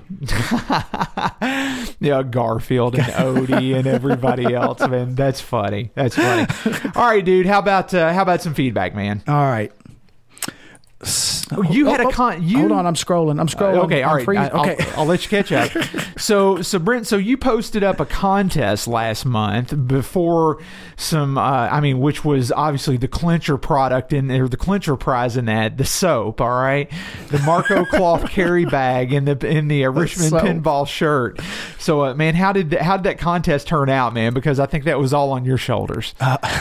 It was all on my shoulders. Yeah. It turned out very, very well. Okay. And I have listed all of the participants in our show notes. So I know how many there are. And I ran over here to random.org and I'm putting my numbers in. All right. I'm going to click generate and see what number I get. All right. Got the number. And congratulations, Mr. James Hale. Well, nice. Good job, Mr. James. That's awesome. You are the proud owner of the aforementioned Richmond Pinball shirt. Thank you to help me here over at This Flipping Podcast. That would be Taylor Reese. Taylor Reese. Yeah. Taylor over at This Flipping Podcast. Yep. That's it. The Marco cloth carry bag. And, of course, Soap. Because- sorry about your luck, Jim. I don't know, dude. Soap. Because you're in there. Soap. Yeah, soap. No, because Thundercats. Exactly. Oh boy. Oh, all right. Jim, I'll get with you and get your mailing address, and we'll get that out to you. Sounds good, man. Sounds good. All right. So, Whitney, let's talk about an upcoming show so that everyone's aware of it. Yes, we have got a show very close to home. It's called the Grand Ole Game Room Expo, and it is happening November 11th through the 13th, 2016. And you can find more information at GrandOleExpo.com. It's GrandOleExpo.com. And the great thing about it is, man, it's in Nashville, Tennessee. So literally just a half an afternoon's ride for us to get down there to the show. And this looks like it's shaping up to be a good show. And there's going to be some guest speakers there and everything along those lines. Of course, pinball and arcade games. And yeah, check out the website. The website is beautiful. I mean, if you go on the site, I mean, it's a very, very nice site. I'm clicking through now. Yeah. And so the convention or the show is going to be hosted at the Franklin Marriott Cool Springs. Okay. So it's going to be the Marriott. And, past that, I'm just, here's a hotel link. Oh, very nice picture of the hotel. Yeah, so very nice room. It does. It looks Yes. good. So we'll have a link in the show notes. Everyone gets to listen to Brent browse the web. Yeah. Oh boy. Yeah. So Grand Ole Game Room Expo. Yes, it's GrandOleExpo.com. Yes, Grand Ole Game Room Expo at GrandOleExpo.com. Check out the site. Whitney and I are tentatively planning on going. Yeah, so expect to see us there, and it's looking like that's not going to be an issue right now, but we're gonna try to get that locked in here in the coming days. Yeah, we got to get that firmed up. All right, so on to some emails. So first email, we had listener Chris. He wrote in, and he was asking about the closing of the Place Retro Arcade in Cincinnati. And he wanted to find out. He's like, why did it close? Do you know, were they under some financial duress or anything along those lines? And Brent, I see you got here in the show notes, and this is how we understand it as well. And so, Chris, our understanding is that the owner Kerry and his wife Kim, they wanted to get to the point to where they were better balancing their family time with what was a second business that obviously was competing for what they felt was a more important use of their time with their family. So he closed the arcade and liquidated to refocus on family time, and that's how we understand it. Yeah, and I mean it's completely understandable. Completely understandable. Carrie and Kim have a good sized little brood going. Yeah, they got a big family. Yes, they do. And Carrie was also working a full time job as well as the arcade, and there's only so many hours in the day. Yeah. And talking to Carrie, I mean the arcade was doing gangbusters, so I don't think it was any other reason other than that. I'm pretty sure it was a hard decision for him. I'm sure it was. So we can close the book on that one. So listener Chris Payne had written in, and guys, lest you think I'm crazy, I uploaded, I thought I did, a 1.1 gig file of a little iMovie I did on the Silver Ball Museum. Yeah. So real quick, I won't go through all of Chris's great email. Oh, it's a fantastic email because man, he is really taking this to heart and serious, and we appreciate that. He is touring the world, if not the universe of pinball and video games. And as he does it, he is defiling the locations with our shirts. And taking pictures and video, and he's sharing that with us. So it's not uncommon to find a video or pictures from Chris as he goes to these venues and he'll post them up to our page for all to see. And so Chris has got this movie done, and Chris, if you're listening, I definitely owe you a response. I need to get that sharing link back over to you so you can upload that, and then we'll put it on our page. Because I mean, what he's doing, it's a great job. I mean, it's a nice intro, good walkthrough, and everything like that. So it definitely deserves to be shared. We just got to get it in a format to where we can do that. So so Chris, we'll get with you and we'll make sure that happens. Let me catch this. In any event, the BT shirt is making its. You remember that thing a few years ago where it was common to take like a little doll and they take pictures of it like at the Grand Canyon and they mail it to somebody. Yeah, it's kind of like Elf on the Shelf, man. You know, at Christmas time, it's where does the elf show up? It would be on the top of the world of some mountain at the edge of the world or some the top of some tower, whatever. Yeah, you see it in San Francisco on a bridge, everything else. So it sounds like one of our shirts is making rounds similar to that. In any event, the BT shirt is making its rounds about town, where I'm playing pinball and video, and even out for some ice cream the other night.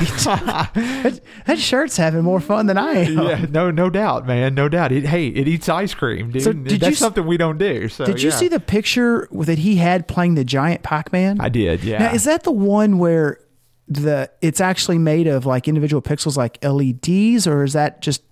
I don't know. I don't know. I've just seen the picture. I don't know much about the game, the construct, or anything like that. It's big. Yeah, he was standing next to the display pointing to his high score, and it was as tall as Chris. Yeah, so. Yeah, the thing was huge. So let's see. We've got some. So, like I said, Chris, we'll follow up with you on that. So we've got a fair amount of feedback here on Twitter, Brent, and this was actually pretty funny. The whole Star Trek scenario fired off quite a few tweets of people responding. But before we get to that, okay, I'm going to page through this and everybody work with me because the payoff on this one is at the end. Okay. Okay. All right. So the Grand Ole Game Room Expo that we just talked about. Okay, they tweeted and said, "Got my Crafty Meg TPG today. Thanks to Broken Token for the recommendation. This will be handy around the game room." And it's like awesome. So another listener, Peter K. Man Sweden, he says, he retweeted back and he said, "It's awesome. It is almost too small though. Mine was lost for weeks." Okay. Does a smiley face. And at that point I saw it and I responded back, and Brent, page down here, I responded back and I said, "Yes, it's definitely easy to misplace." And I'm sitting there thinking, it's like, if anybody would make a case for one of these, like OtterBox makes these indestructible cases for iPhones and stuff like that. Mm-hmm. And I tweeted OtterBox and I said, OtterBox needs to make a big orange case for it. And then OtterBox actually replied and they said, "We're always evaluating ways to expand our options, and we'll pass the request along. We'll keep you updated with anything new." And I'm sitting here thinking, it's like OtterBox doesn't even know what they're responding about because they'll never make a Crafty Meg TPG case. But dude, isn't that hilarious? I'm almost wondering, is that a robot, or is there somebody at OtterBox that's like... No, dude, it's got to be a robot. Google Crafty Meg TPG. What is that? What is that? Oh yeah, that's our next gold mine right there, and we'll do them in orange just like that dude said. No, that's not happening. But anyway, man, I laughed out loud when I saw that. It was funny. So Grand Ole Game Room Expo, Peter K. Man Sweden, you guys gave us a good laugh out of that. So thank you for the tweets. Yeah, it's hilarious, man. Are you okay? Yeah. I'm just thinking about how hard I was laughing when I saw that. It's like crazy. I haven't seen this tweet, and I assume that it relates to the great Kirk v. Picard conversation from Escalito. Yes. At Broken Token, Roddenberry over Spielberg. That's blasphemous. Yeah, exactly. Oh, did we roll into... because I made the statement that I thought that I liked Star Trek so much more than Star Wars. Oh, yeah. And of course, the Roddenberry over Spielberg. And I think I inferred... If I didn't say it, I inferred it. Is it Spielberg, definitely. Or is it Lucas, or is it any one of the other... It would be Lucas up front. I would say Roddenberry versus Lucas to get back to the originators. But I understand the intent of his tweet, and he said that's blasphemous, and look at the hashtag, too much moonshine in this episode.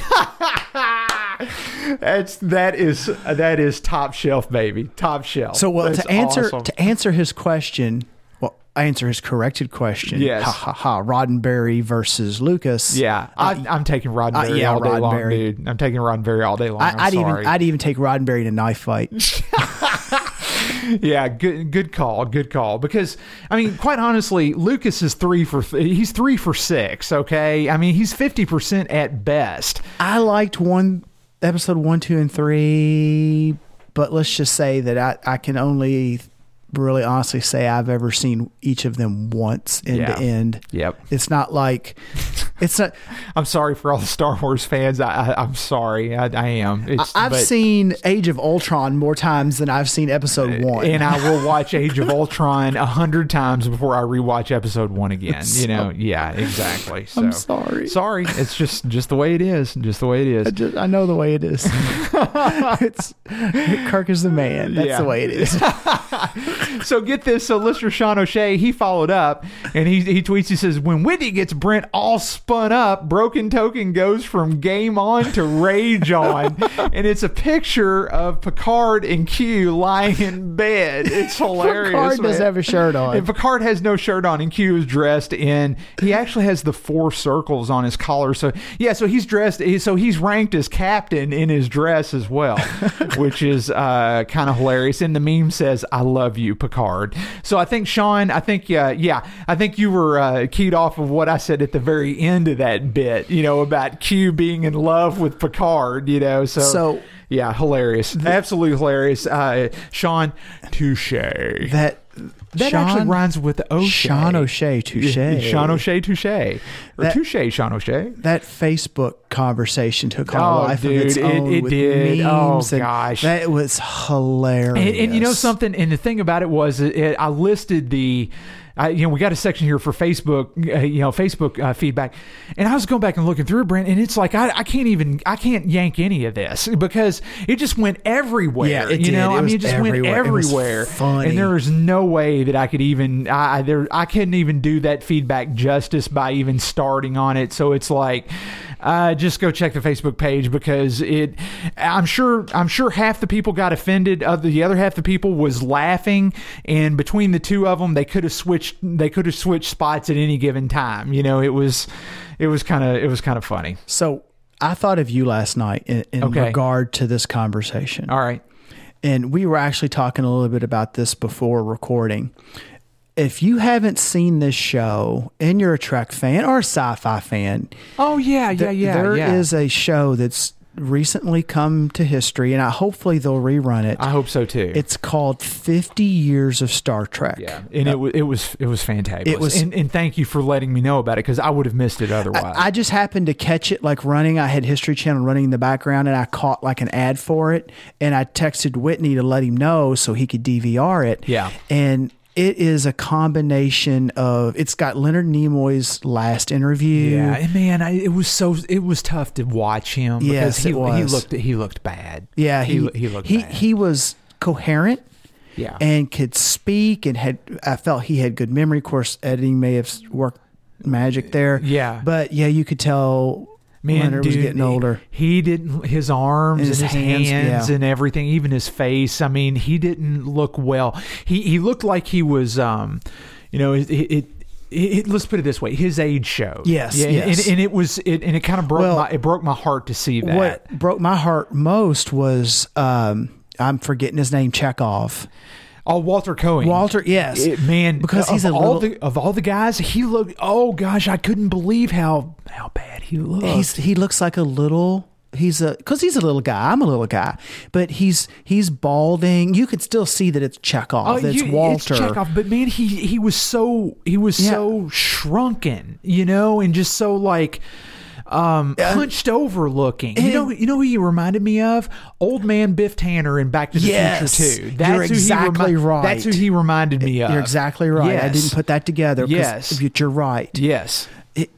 and it's, we all get older. It's going to happen to all of us. Unfortunately, it was kind of depressing to see them. Well, though. Unfortunately, we know these people. These people are locked in our minds because as a certain way, kind of like Adam West in Batman '66. True, but. So 50 years of Star Trek, if you get a chance, if you're a Trek fan, if you're a sci-fi fan, it's definitely worth the 2 hours to sit down and watch it. Yeah. And I've been working my way through it on the TiVo, and I'm probably 3/4 of the way through it. Yeah. But it took me probably 2 or 3 nights to watch it myself. So you didn't bring this up, so you might not have caught it. But as they were leaving interviews with older Trek cast and writers and newer Trek cast and writers, and talking about the show itself wasn't necessarily like a history. It wasn't, we did this and then we did that. Yeah. It was more like a concept. And then they touched on how that concept or that theme or that lesson or that whatever was brought forth in this series and that series. So it wasn't divided up by series. It was divided up by concept. Yeah, exactly. And they got to discussing Q at one point in time, and one of the writers for Next Generation, looked into the camera and literally said, Q loved Picard. And I liked to spit my tea all over the front room. How about that? And I thought, vindication. Yes. Vindication for Whitney, and that Kirk is the man. So we were both right. How about that? So we can leave it there. Okay. You love Picard. How about that? Isn't that something? Well, it stands to reason because he never snuffed anybody out. So I mean, so. I mean, it's the only tolerable or viable explanation for the whole scenario. But anyway, man. And last but not least, share some great news for listener Mike Martin. Yes, and we do want to. We would be remiss if we did not say congratulations to friend of the show and listener Mike Martin. He just had a brand spanking new 9-pound and 3-ounce baby Max, and it looks like I'd have to go back and look at the date on that tweet. Yes, August the 26th is when baby Max entered the world, and we want to say congratulations to Mike and his wife and their whole family on the brand new addition to the family. So that's the kind of news that we like to hear. So it's a great picture of Mike holding baby Max. It's really sweet. So congrats, Mike. I keep saying I need to get active on that Twitter thing, and I'm going to have to. There's some stuff that goes down. It's kind of neat because it's a different feeling format than Facebook. I'm going to have to get in on the inside jokes and then get the great news like Mike shared, because that was on Twitter. That came out on Twitter. Yeah, it did. It came out on Twitter. But hey, dude, we got a couple of iTunes reviews as well. These are pretty good, man. Well, okay, well, I glanced. All right, so I already see that there's a good number, a healthy number of stars here. Okay, we did okay. We can read these. We can soldier on. Yeah. So this first one is listed as a standout quality arcade podcast. He goes, this is by Northrad's Haunted Arcade. I've sampled and listened to many arcade podcasters. I finally felt the need to reduce my subscription to a quality 3. The rest were sometimes more annoying than enjoyable, or seemed to be doing a podcast just to drone on without being useful and fun. How did we stay in this list? I don't know, but you know what? We've obviously we've done it, so that's cool. The Broken Token guys, Brent and Whitney, belong on the short list of fantastic arcade podcasts and actually have discussions and insight worth sharing. They are true arcade podcasters for the classics, entertaining and informative for both old and new hobbyists. Great listen and look forward to each new episode. Well, I will say this, Northrad's Haunted Arcade, I hope episode 46 does not let you down. Number 1, we did not have segment number 2. We had to skip straight to number 3, and we do apologize for that. I'm keeping my mouth shut. But thank you so much. Thank you so much for the iTunes review. That is great. In all seriousness, thank you. It's, thank you. We really appreciate the kind words, and we try to try to do exactly what you've got listed here. We try to be informative and helpful and entertaining. Yeah, exactly. So, and we fail at all of that. We fail at all that in varying degrees over the course of the months, but hopefully you're in it for the long haul and you see the method to the madness, so it works out. All right, so I got this one from Bobby Bones. Now you got to read the last one with inflection, okay? You read your side version of it, and I'll read mine, okay? All right, go for it. So Bobby gave us a great review, and then in the comments he put, if you are into arcade and pinball games, you should subscribe to this show. Do it now. Do it now! So that's exactly how when I read that in my mind, that's how I read that. That's what you hear? That's what I hear. Do it now! What you like the Terminator? What you all can't see is that when Whitney turns his head and he says... Do it now! And even then, he's got his fist up, and he's giving the fist pump thing, like, oh! Yeah, so I love that one, man. I may actually ask him to do that 2-3 more times until he pops a vein. Yeah, I was well on my way, I will say that. So, all right. So, yes, those are the iTunes reviews. We thank everybody for doing that, and little by little, those are stacking up. So, it's great to see those. So, with that, Brent, we've been we've been around the horn, across the farm.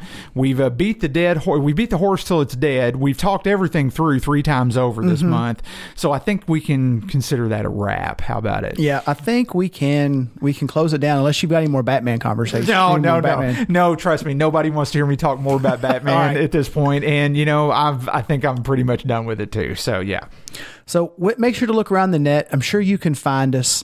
We're on Rob O'Hare's wonderful Throwback Network at www.throwbacknetwork.net. Yeah, iTunes and Stitcher Radio. Xbox Music and the Google Play Store. Yeah, that's a new addition, Brent. We made it into the Google Play Store just a couple months back. So, you know what? I need to go out and look and see exactly what all is entailed from like a review, perspective and things like that. But I know we're listed. I got the link submitted and everything came back okay. I just need to follow up on that. So on the social media side, facebook.com/broken token. And as always, I suggest folks go out, and if you don't like the page, what should they do, Whitney? They should like the page. No, do it now. Oh yeah, yes. If you don't like the page, like you should it and do it now. Like that. Yes. I'm going to make him pass out. There's a lot that goes on Facebook between the shows, and like if you missed the Star Trek thread, there's a perfect example. That was awesome. Of lunacy in motion is what that was. Gosh. My goodness. Yes. Where else, Whitney? Yeah. Twitter at Broken Token, and then the website, brokentoken.com. Whitney, I think we can bring 46 to a close. We appreciate everybody listening. And, we hope to have everybody back next month. We'll touch on some updates. We'll cover some, hopefully we'll get to play with the multimeter a little bit. Maybe I can spend some of your money. Yeah, that sounds good. I think that's actually going to happen. So. And until then, man, we're going to play some games. We're going to have some fun. Right, Whitney? That's it. And we thank everybody for listening, and keep your quarters clean and game on. And do it now! Congratulations! You made it to the end of another episode of the Broken Token Podcast. I promise they'll do better next time. Maybe next episode they'll actually listen to me for a change. Just go easy on the guys. They don't have a lot to work with. But I know their moms would be so proud. We want to hear your feedback, comments, rants, raves, and otherwise, both good and bad. Drop us a line via email at podcast@brokentoken.com. You can also call us at 470-2CALL-BT. That's 470-222-5528. And leave us a voicemail. We'd love to hear from you, and we might play your message on air in the next episode. Be sure to follow us on Twitter at Broken Token, and like our Facebook page at facebook.com/Broken Token. Britt and Whitney are always posting content between the official episodes, and it's a great way to stay involved with the show between the shows. You can find our podcast on the iTunes Store and on Stitcher Radio. Just search for Broken Token and subscribe to the show. Like what you hear? Please consider leaving us a review on the iTunes Store and on our Stitcher Radio page, as the reviews help out the show. Please visit our website at brokentoken.com for articles, reviews, restoration logs, direct show downloads, and expanded show notes for this and every episode. Once again, thanks for listening. The Broken Token Podcast would like to thank the only person on staff who has actual vocal talent, Miss Christy Letzi. And that's me. Music for the Broken Token Podcast graciously provided by Hayseed Dixie. Head over to their website at www.hayseed-dixie.com for videos, tour dates, merchandise, and to purchase music.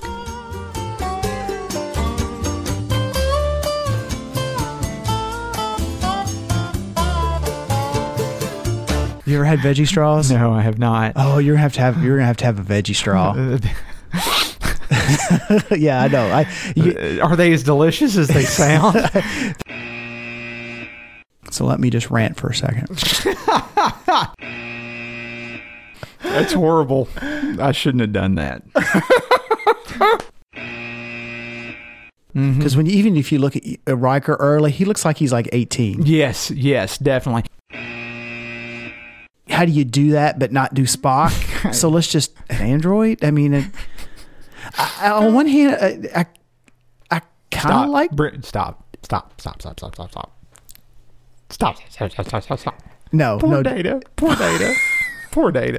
The best part about it was his first name was Brent.